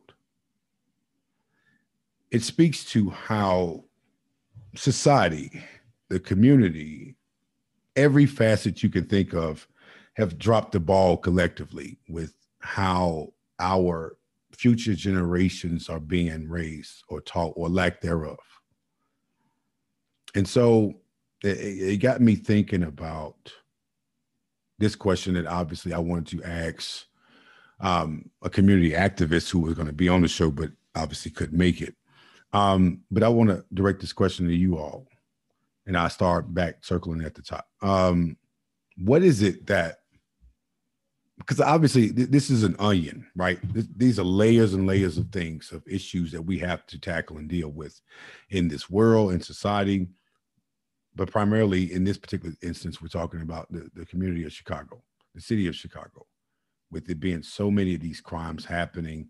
And, oftentimes the news and the media want to portray it as, oh, this is gang related. When in fact, most of these situations and incidents aren't even really tied to any gang relations. It's just young lost children and young people out doing stupid things with no intent, no purpose, no reasoning whatsoever behind it. And these carjackings in particular are just, the things that, the one thing that's in the forefront in terms of what they're involving themselves with.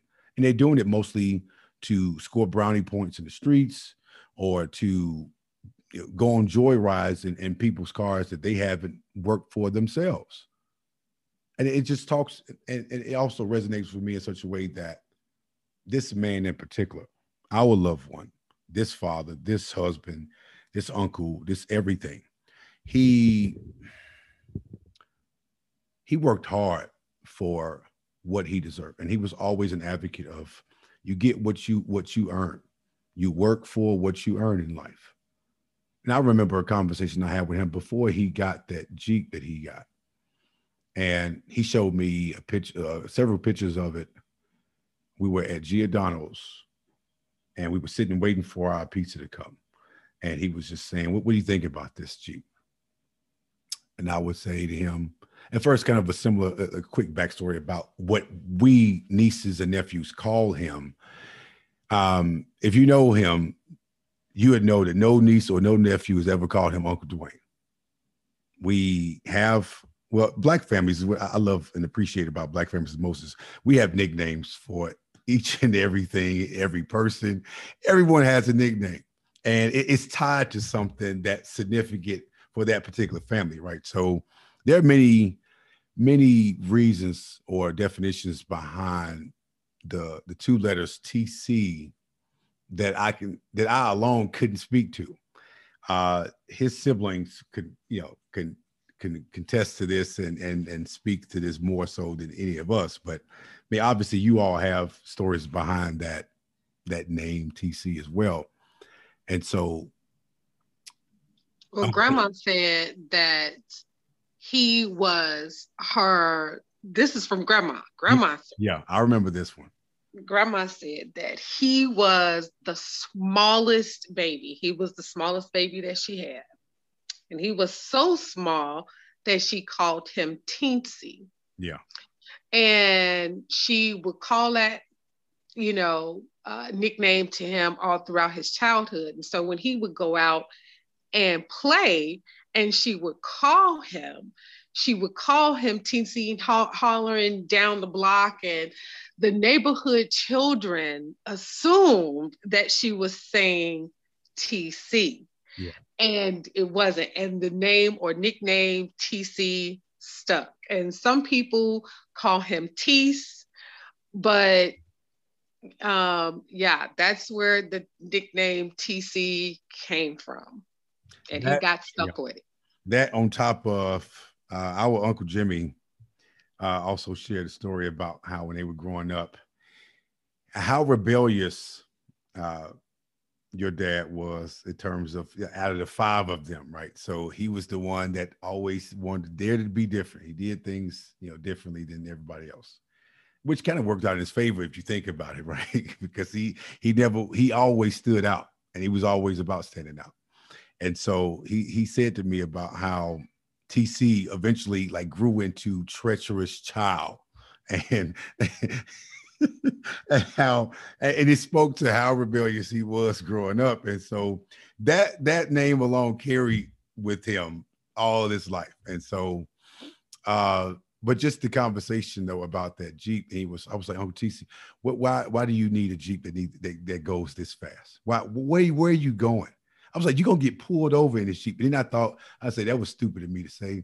This man is known in Chicago. The Chicago Police Department, Fire Department, they know him. They work with him if they're not working with him now.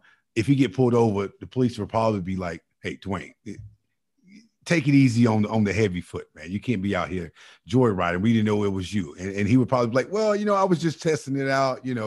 I didn't mean to go this fast, this long. I just wanted to show my nephew or my niece or my daughters just how fast it go, right? So, but I also remember just how happy he was to even express this was his dream car. This is the one car that he loved the most. And I thought to myself, I said, you know what? Who am I to tell him he shouldn't have this? He worked hard for this. This was his money. This was his doing.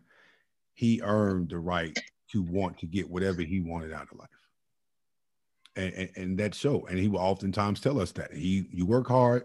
You play hard. You play hard, and you get what you rightfully deserve. And so, talking to him about that, and when he finally got it, he would test the speed on it quite a bit. And this man he took pride in scaring the crap out of people in that car, knowing that he knew exactly how to drive it, but he didn't care that you were scared even in the passenger seat.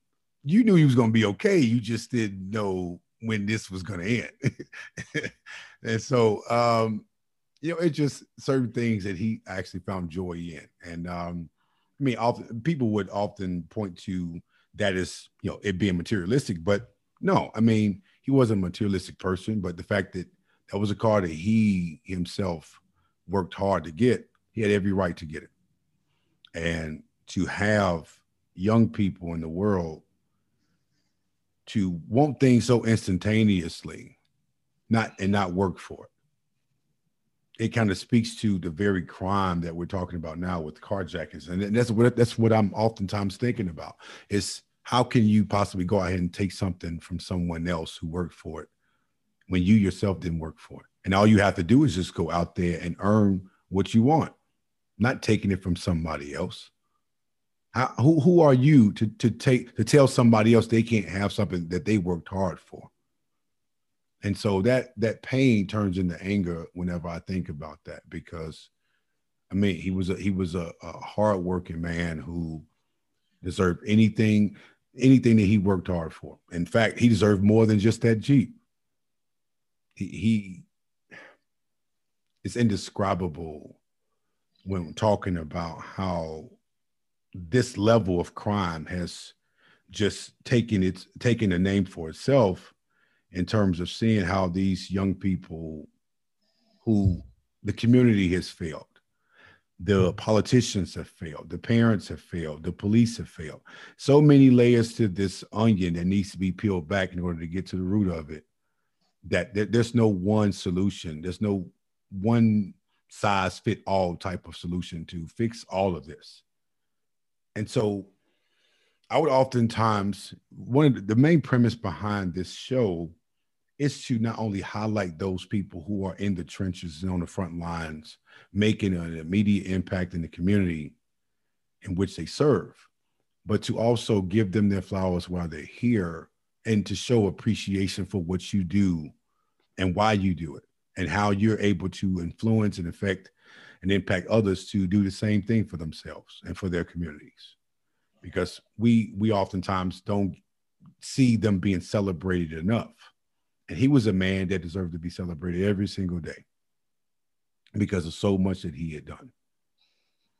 And so I want to transition real quick to talk a little bit about where we are right now in terms of how we're moving forward with honoring his life in such a way that if he was here today, he would be proud of all of us for doing just that, doing that work to honor him in this way, to this capacity. So, Kenya, I want to start with you on this in terms of where we are with the foundation that we are starting or have started, and just the long-term and short-term goals as it pertains to honoring this man and hoping that we do him a proper justice. Okay. Well, through this tragedy, I think all of us collectively as a family have been trying to think of ways where we can honor Dad and all his work and the person that he was. And of course, even as we're going through this grieving process, we're asking ourselves the question on what would my dad do and what would he want and what would make him proud, you know? So we started the Lieutenant Dwayne P. Williams, Inc. Foundation. And the foundation, in essence, as we mulled over all of the questions that you posed to us just now, Joey, like, like how do we begin to right the wrongs, fix the issues within the African-American community or just communities overall? Yeah. And what we determined was that there was a fundamental lack of resources, as you can only imagine, in marginalized communities, communities of color. And in meeting with a lot of the representatives for the community that Dad is in, we determined that there is not just a lack of resources, there is a lack of knowledge concerning what is available for families, what opportunities that they may have, right? And so it's hard for people to seek help when they don't even know what's out there to be assistance to their families, to themselves. Yeah. So what we decided to do was to start this foundation as a bridge between existing resources, right? And also we wanted to be a bridge to new resources, meaning what does not exist in the community that needs to be implemented, right? And in those things that are already implemented, how can we be the link to those resources that can unlock all the opportunities to families within the community? That is the generalized goal for us to be able to do this in Chicago. However, long-term vision is for us to be able to take this foundation and transition it to urban cities all across the United States. We believe that us deploying these resources and assets and building bridges and links that we can also foster a sense of community, right? And take that same spark and just ignite it across the country. So that's the hope and the goal. We're still building to that. We have partnered with the Black Fire Brigade. I think you mentioned them earlier, Joy. I don't know if you're gonna have them on your show, but that would be a phenomenal guest. Yeah. And the Black Fire Brigade sends boys and girls, men and women, ages 18 through 30, through their EMT program. And then once they are able to achieve their EMT, they can go 2 separate pathways in the fire department, either the paramedics route or the firefighter route. But the goal is to get them through the EMT class. And so we have been putting people through and funding people to go through that class through a partnership with the Black Fire Brigade. But we also want to do more. We want to partner with Moms Against Violence. We want to partner with entities and organizations that reduce guns from being in the hands of African-American kids and in the wrong people's possession. We want to make sure that we are keeping young people out of gangs and off the streets. All of those things you can accomplish by way of resources and opportunities. And so the foundation is really there to be the bridge between all of those different facets, because it's not a one size fits all. Absolutely. Absolutely. And I reached out to the Black Fire Brigade, and hoping that in the next upcoming weeks, I'll be able to have someone from their organization to kind of shed some light on, what the fundamental purpose of the organization is, what influence and involvement that, your dad played in being part of the Black Fire Brigade, and how they're looking to expand the organization throughout the country. I mean, from my understanding, they started in Chicago, but, obviously they're looking to go to other, cities and states worldwide. So hoping that, that we can be, advocate for that too, because that's something that's a way to honor him because of just his involvement and overall influence in that organization. And, just the pride that he took in being a fireman too. And just, it's funny how he adopted the whole notion of having Hero 911 as his license plate before anybody else got a chance to even do that. And so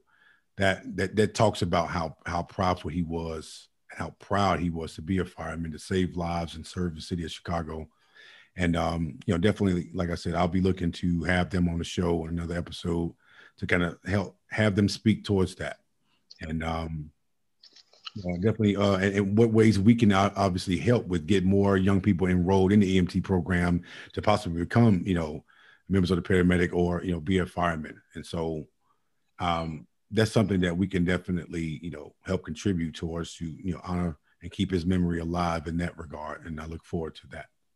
Yes. And right now, currently in the city of Chicago, this is, right now, Chicago has the lowest amount of African-American firefighters in the history of the city. And so what we want to do is to make sure that we're providing the right opportunities.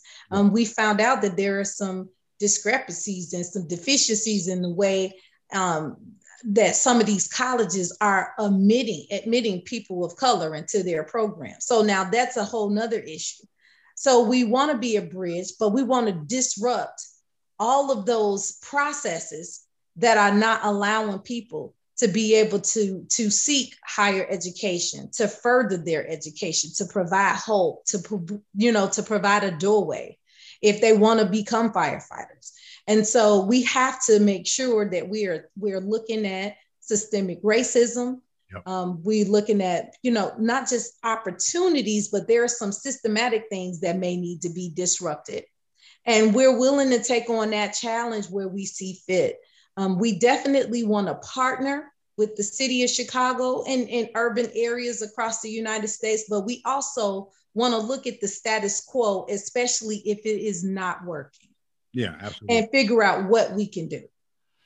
Absolutely. Those barriers still exist, not even just in Chicago, but, throughout the country. And, the fact that, Chicago, as segregated and corrupt as it still is in some cases, I take pride in being from Chicago, knowing that a Black man founded the city, right? And so having this man in particular, who was a fireman and who served the community in such a way that should alone be evident that we as Black people are capable of being just that smart, just that studious, and just that ambitious to want to make a difference in the community. That alone should be a way that the city remembers him and honors him in that way. And so I also want to give a shout out and appreciation to the city of Chicago, preferably Mayor Lightfoot, for engaging with us in these last few weeks and months after the incident happened, letting us know that they're looking to honor him in a way to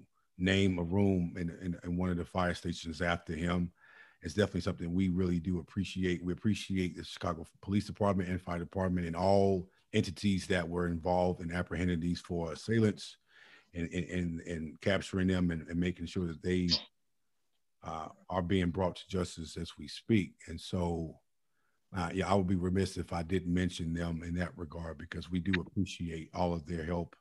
And knowing how long processes like this usually takes and how long it happens, the fact that things were expedited because he was a public servant and because, the city of Chicago, knew him and appreciated and respected him in such a way that they knew that this was a high priority case to tend to. And just now I hope that people who are listening take the level of relativity from this episode that, we too have suffered the loss of a loved one at the hands of a heinous crime being committed by young people.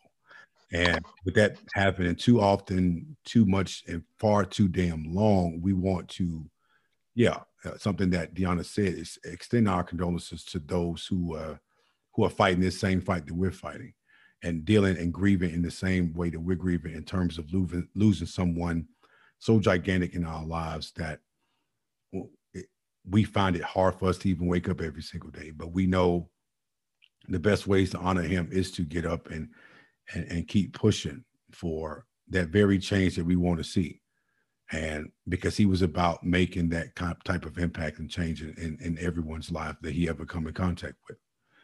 And so, we, again, to the city of Chicago, to all those entities who were involved in this process and in this case, we want to just send our sincerest thanks and appreciation to you all for doing what you have done. Obviously, we are working to do some things long-term and short-term in terms of the foundation goals. And we hope to, get the neighborhood that he lived on, that street named after him as well. And so I want to make sure I mention that too, because that's such a high honor.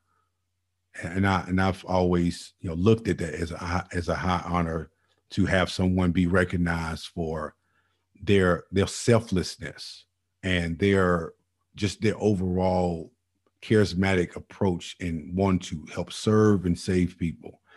That's something that this world needs much more of, because there's a lot of hatred and vitriol and just overall just malice that exists in this world, so much that not often enough is recognition for love, charismatic appreciation, and things of that nature is not being highlighted enough. And so I want to be on the right side of history when acknowledging those who are doing the things that needs to be done from a moral compass perspective. I'm not doing things just because it's in the right of the Constitution. I'm doing things because it's right to do. And, following the footsteps of my uncle, who was a man of strong character. He was such an influence on people's lives that, again, we all hope to leave our marks on this world the way he did. And for that, I am very appreciative in not only knowing him, but having him in my life for the number of years I did have him. Obviously, as human beings, and our feelings are concerned, we're going to always feel like we didn't have enough time with him.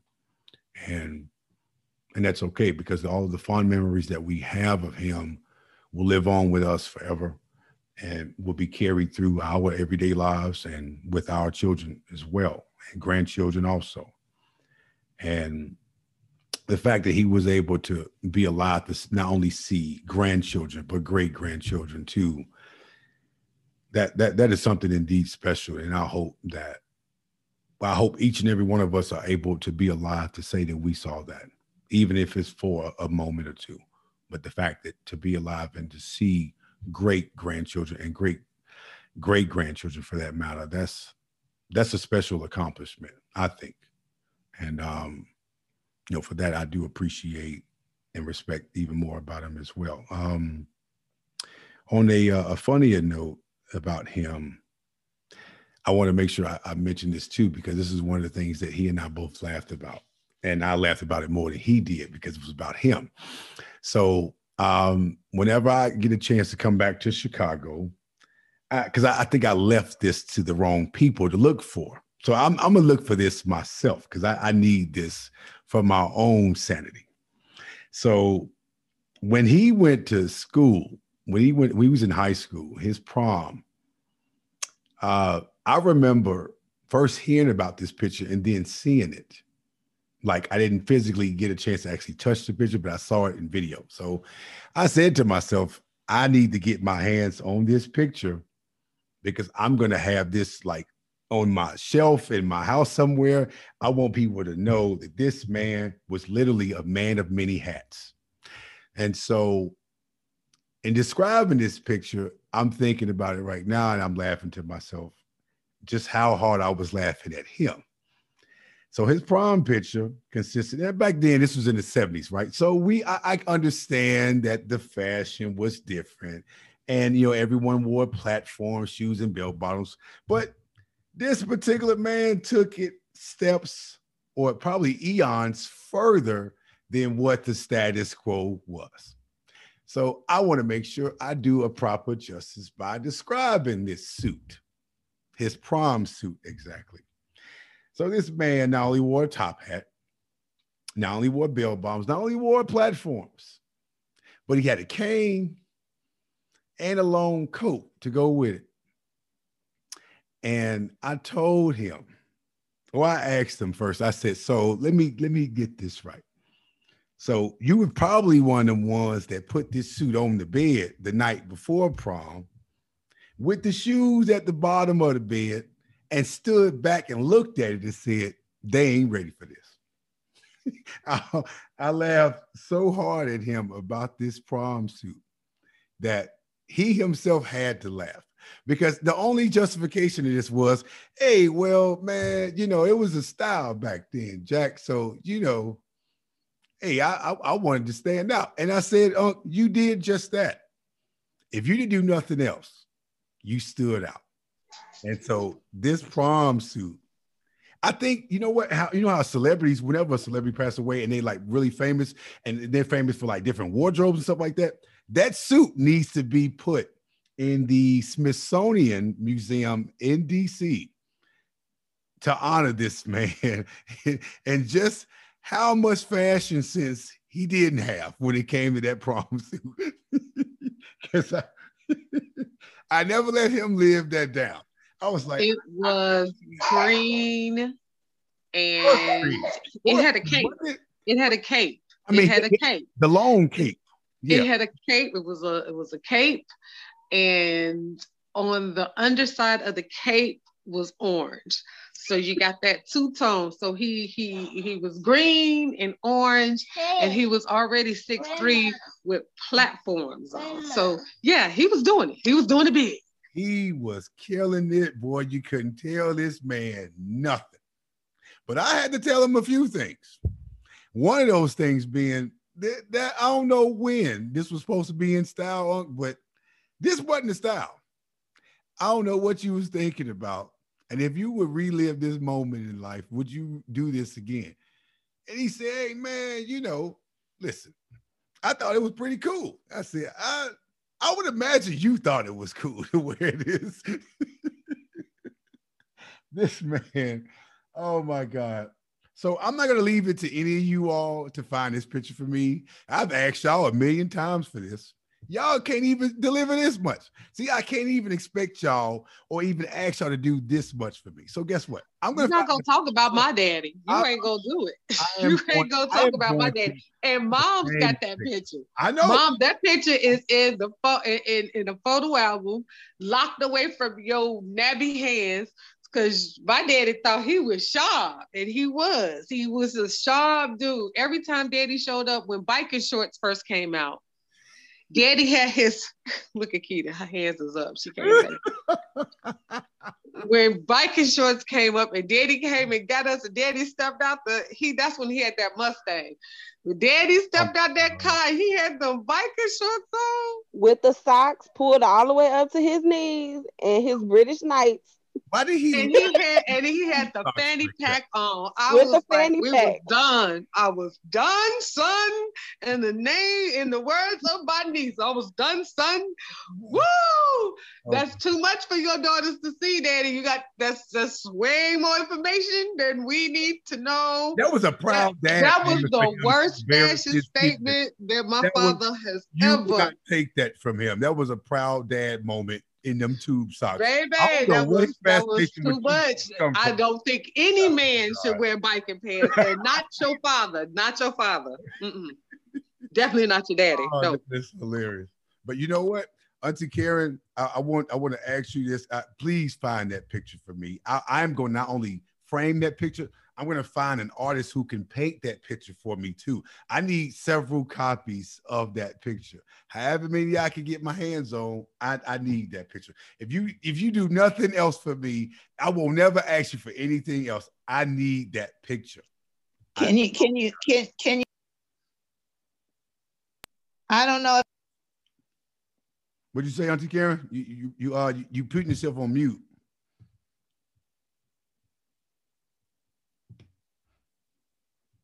Okay, there I am. You hear me now? Yeah, I can hear you. Okay. Yeah. Okay, I have to. Now that's new to me. I've never seen that picture. That's new to me. Oh my God, he ain't even mentioned or talked to you about that. He probably was like, there was an inner shame that he didn't want to mention it. But I probably should have mentioned it around everybody else, just so I can get a laugh out of him. Because seeing me laugh made him laugh about that.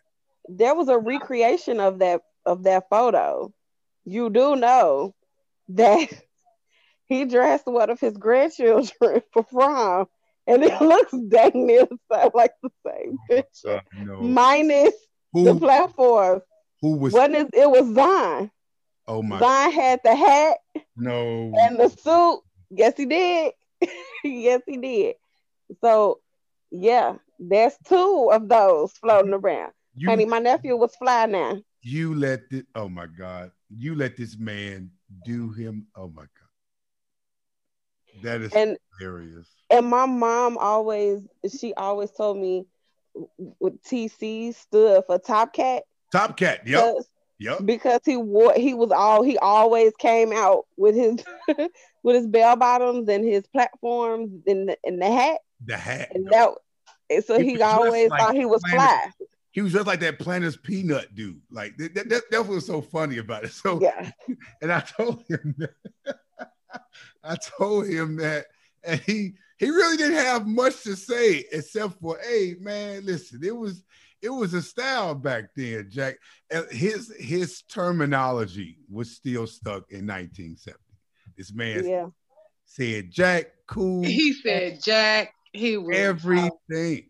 He would say this cat, man, that cat, man. This cat here, man. See, listen. Yeah. It was.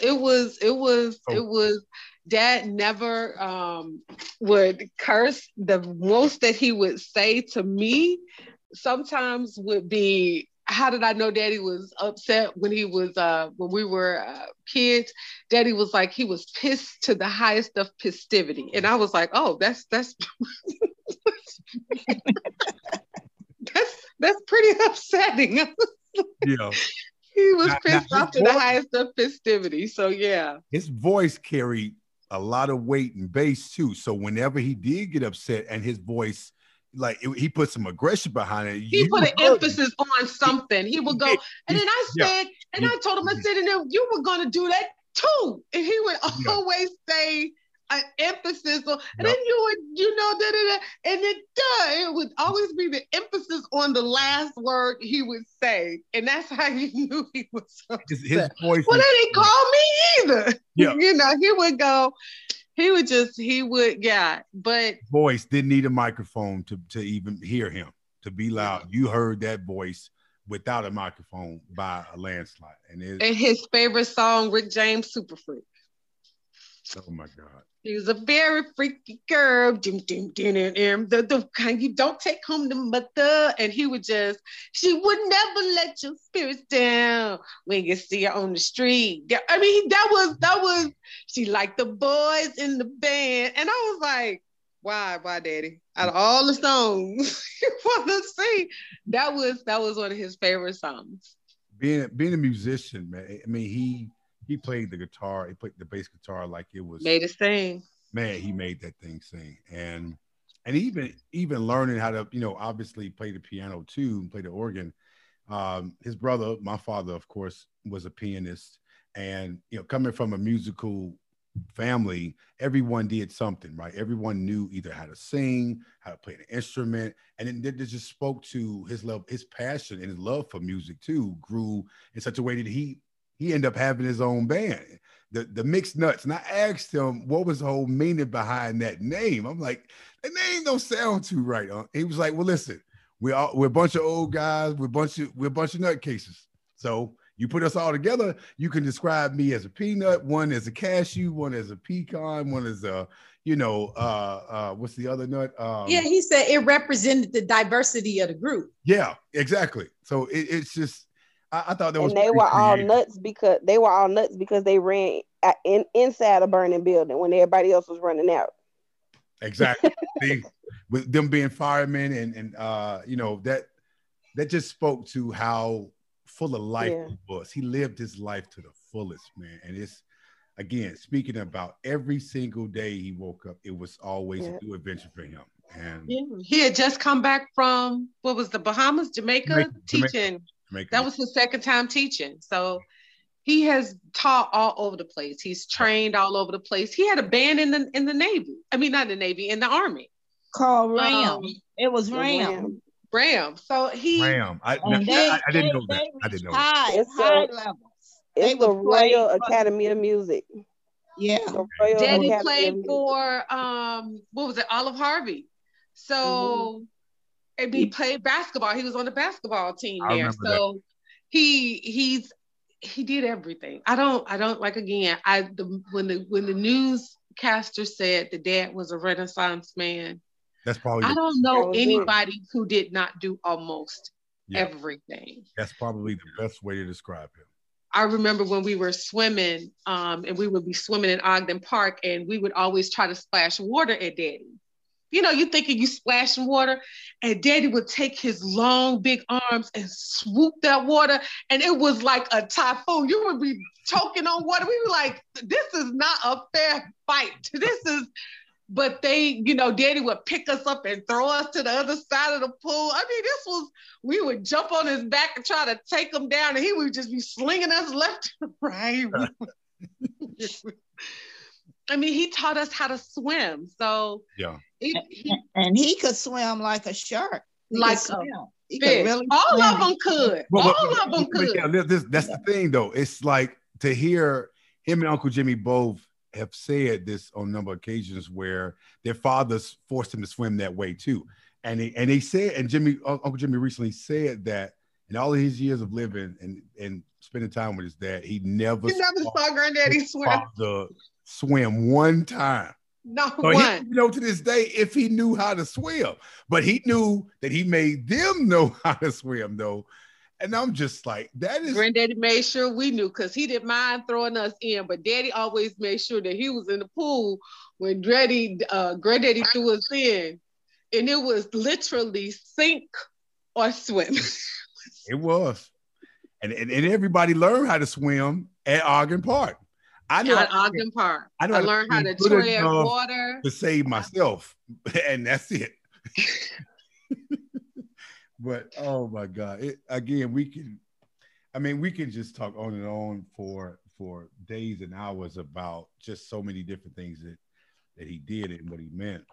And and it still wouldn't be enough to talk about, or it wouldn't even be enough hours in a day to mention other things that some of us may not have known to the full extent as to what he did and what he participated in. And so I just, I wanted to take this time, man, to, it's hurtful and as hard as it's been on all of us to, wake up every single day to this new reality, at least give us some type of avenue and way to remember him in such a way that we laugh and smile about the many memories that we have of him, things he said, things he did, and just overall experiences and time that we have with him. I know um, it was a proud moment for me. Even when I graduated from high school, he came to my high school graduation. Auntie Karen, you were there with him too. And I had this picture of me giving him my engineering kente cloth. Yeah, well, I still have it. Yeah. And, I remember telling him, I said, because of you, you helped influence me. I've always wanted to be in the field of science and technology, even as a kid. But obviously learning the things I learned from him helped inspire and ignite that inspiration altogether. And going off into the technology field, getting my degrees and things like that, I do, appreciate and acknowledge him and recognize him for his influence on my life in that regard, because he was so smart and knew so much. And I'm just like, the one time I was able to even just say I knew something that he didn't know was in regards to my own profession. And I'm like, so you don't know that. Let me break this down. Let me talk to you about what I do. And so, and I think in a way he went back and started to look into what I was doing. And then we kind of had some of the conversations after, and then he started telling me a little bit about it. I'm like, oh, so you researched that. Okay. All right. It's nice to know that you paying attention. But it's those are the type of conversations that I will never forget. And would always appreciate and will always look towards whenever I'm thinking about him in a way that would make me laugh or smile about the many experiences and the times that we had spending together. And I know all of you could do the same thing. And so yeah, I'm happy to know that doing this, I didn't know what was going to come about even during this episode, if I was going to even be emotionally able to do it, and if any of us were. But I do, from the bottom of my heart, really do appreciate every last one of you all for joining me and being on this episode to especially pay honor and tribute to a man that can't be summed up in one word, but if it was one word, it would be Renaissance. That speaks tremendous volumes to how he made the best of life and hope to inspire those around him to do the same thing. And so, with that being said, I want to give anybody the floor for any last words that you would like to share in regards to him. By all means, do so. And if not, I thank you from the bottom of my heart. I love each and every one of you all and appreciate you all sharing not only with me, but with, listeners and followers of the show who can relate to losing someone so dynamic in their lives that they can see the relativity and, just how hard it is to go on with life after such a heinous crime has been committed against that person. And so, again, I appreciate you all. Any final words from anybody if they would like to share in regards to him or the foundation or anything, just anything in general as it relates to him? Well, I first want to say how super proud we are of your podcast and the the information that you're sharing and the work that you're doing. I know Daddy would be very proud. The reason why we started the organization was because Dad was a victor and not a victim. And that's how he would want us to live our lives. We are here to support and help not just one another, but our community as well, even though we are in the Atlanta area, you know, born and bred, Chicago, all the way. Yep. And so anything that we can do to carry on the work of Dad, which is what he was going back to work to do. He was going to go back to work for the city again. And so that was what he wanted. And so that's what we're going to continue to do. So you continue to do the work that you're doing, little cousin, even though we like to smack you around. It's okay. But we want you to know that we love you and we support your show. And we thank you for inviting us on to talk about Dad and share. Yeah. And this will be a continuation. This is just part one of, you know, many parts that we'll be sharing with the world in regards to the foundation and just keeping his memory alive in general. And so, you know, I thought it would only make sense to make the first show of the year be about him in particular, because of just how influential and how loving and caring of a person and a man he was to all of us. And it would only make sense to highlight that and honoring him in such a way that this show is dedicated to him. Auntie Karen, would you like to say anything as well? I want to, can you hear me? I can hear you. I can't see you, but I can hear you. Okay. I agree with all the above that has been said. I want to extend my thanks to you for doing this podcast. And I know Dwayne is right now smiling on this and on you, and he's so proud of you, and I'm so proud of you.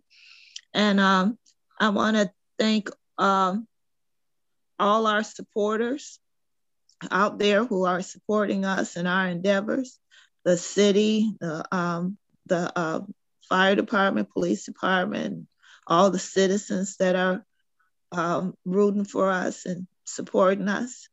And I remain hopeful, and want to succeed in what we're trying to do, what we're doing. And I'm going to continue to try to live my life with one philosophy. He used to say, finish strong. And I guess that's about it. Just thank you. I'm so proud of my family. And we're going to live in the spirit of Dwayne, and we're going to continue to promote his legacy, because it's worthy and it will be beneficial to the world, to whoever is have the opportunity to listen to it and listen and be involved. Absolutely. I would say he lived a life that can never be imitated, can never be duplicated. But all we can do is emulate it. Yeah. And so that's what we're going to live our life doing, emulating and carrying forth the all of the things that he lived by. He would tell us often that he was proud of us. Yeah. And I remember him saying, if anything was to ever happen to him, or, you know, ever, he was like, I just want y'all to know that I'm okay. I'm okay. I'm so proud of y'all. And I know that y'all will be okay. I will, you always want to get to that place as a parent where you say, okay, it was a point where I didn't want to go. I'm like, well, they got to get it together, but yeah. He said, y'all are in the place right now where I believe that if anything was to ever happen to me, y'all would be okay. I'm okay. I'm proud. When I look back over my life, God has been good to me. I've had a good life. That's what he would say. Yeah. And that is what Absolutely. I mean when I say spiritually, Dad was someplace that we only hope to be. Yep. Yeah. And so that's how we're going to live. We're going to live our life that way. We're going to make him proud. And the foundation has a lot of things that's coming in June. We have a a community fair with a rally that's associated with it. I think Joy already talked about the street being named after him. Also, the fire department is going to name one of their newest fire stations, one of the room after him, and that's going to be a ceremony. So it's a lot more to come pertaining to the foundation. So we'll come back and be able to talk about those things as they happen, but we're going to do great things with this foundation because it's for Dad and he wouldn't have it any other way. Absolutely. He deserved just those types of recognition and more. And I look forward to those many things that we're going to be doing in the future to make sure that we honor him in such a way that it is profound and speaks to the exact type of person that he was. Nikita, anything you would like to share before we conclude? I really don't have too much else to say. Everyone has spoken so eloquently. I'm just ready to continue to serve. To continue to serve and help. Yeah, same here. The fight will continue.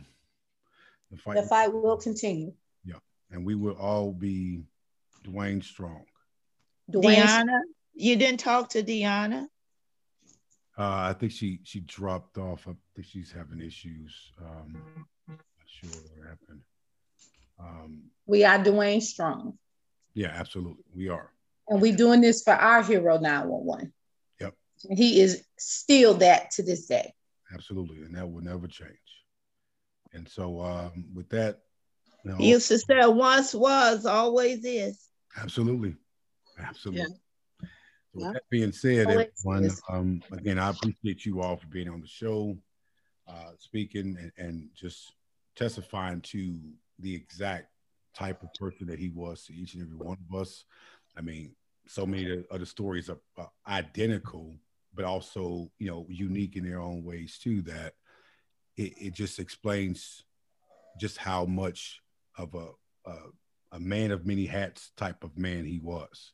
He wore many hats and he wore them proudly.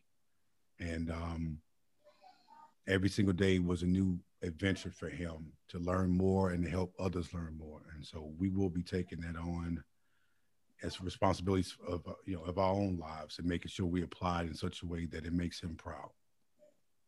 And so, absolutely. Yeah.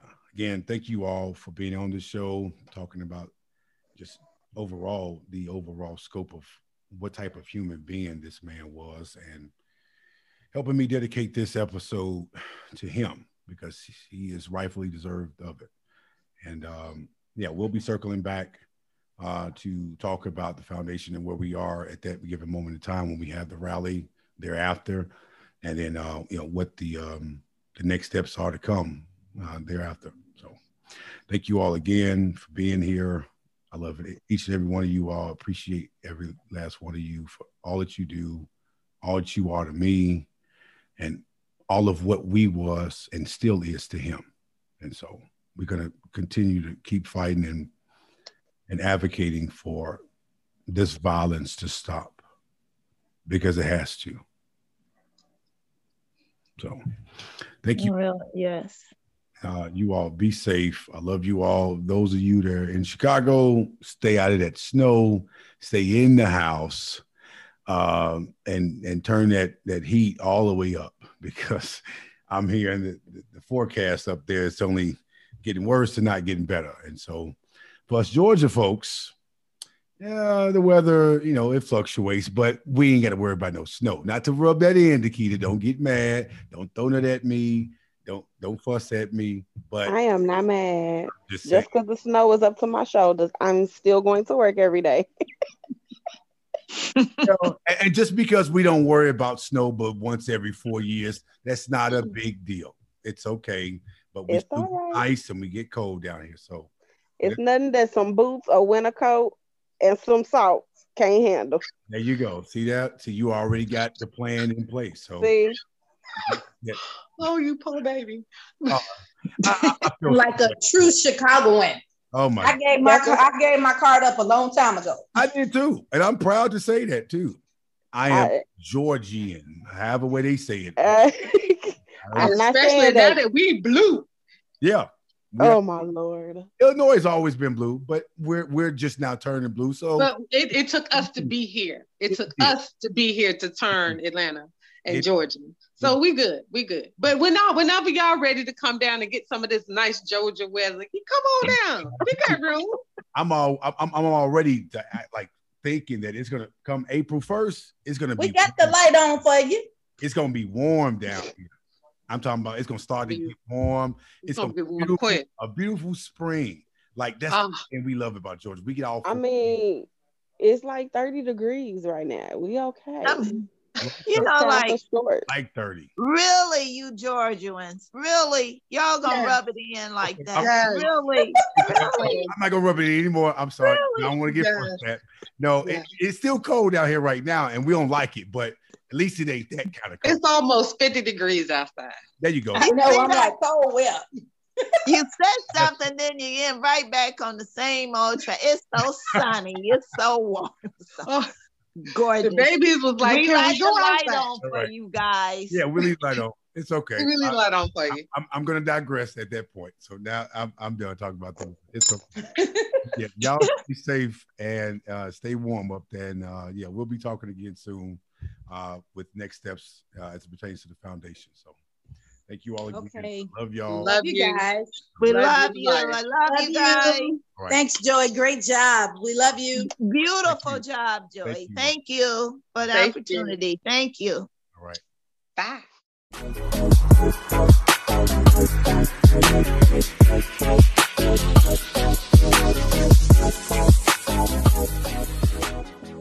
If you like what you've heard from this week's episode and would like to hear more from previous episodes, be sure to like, share, comment, and subscribe to my YouTube channel below. You can also find me on social media platforms at Speak to the Mic _podcast show on Instagram and Speak to the Mic podcast show on Facebook. Be sure to also like, share, and subscribe to my Spotify page at Speak to the Mic podcast show. As I put out more thought-provoking content, your opinion and thoughts are needed and appreciated. I thank you all in advance for your support and look forward to hearing from you soon.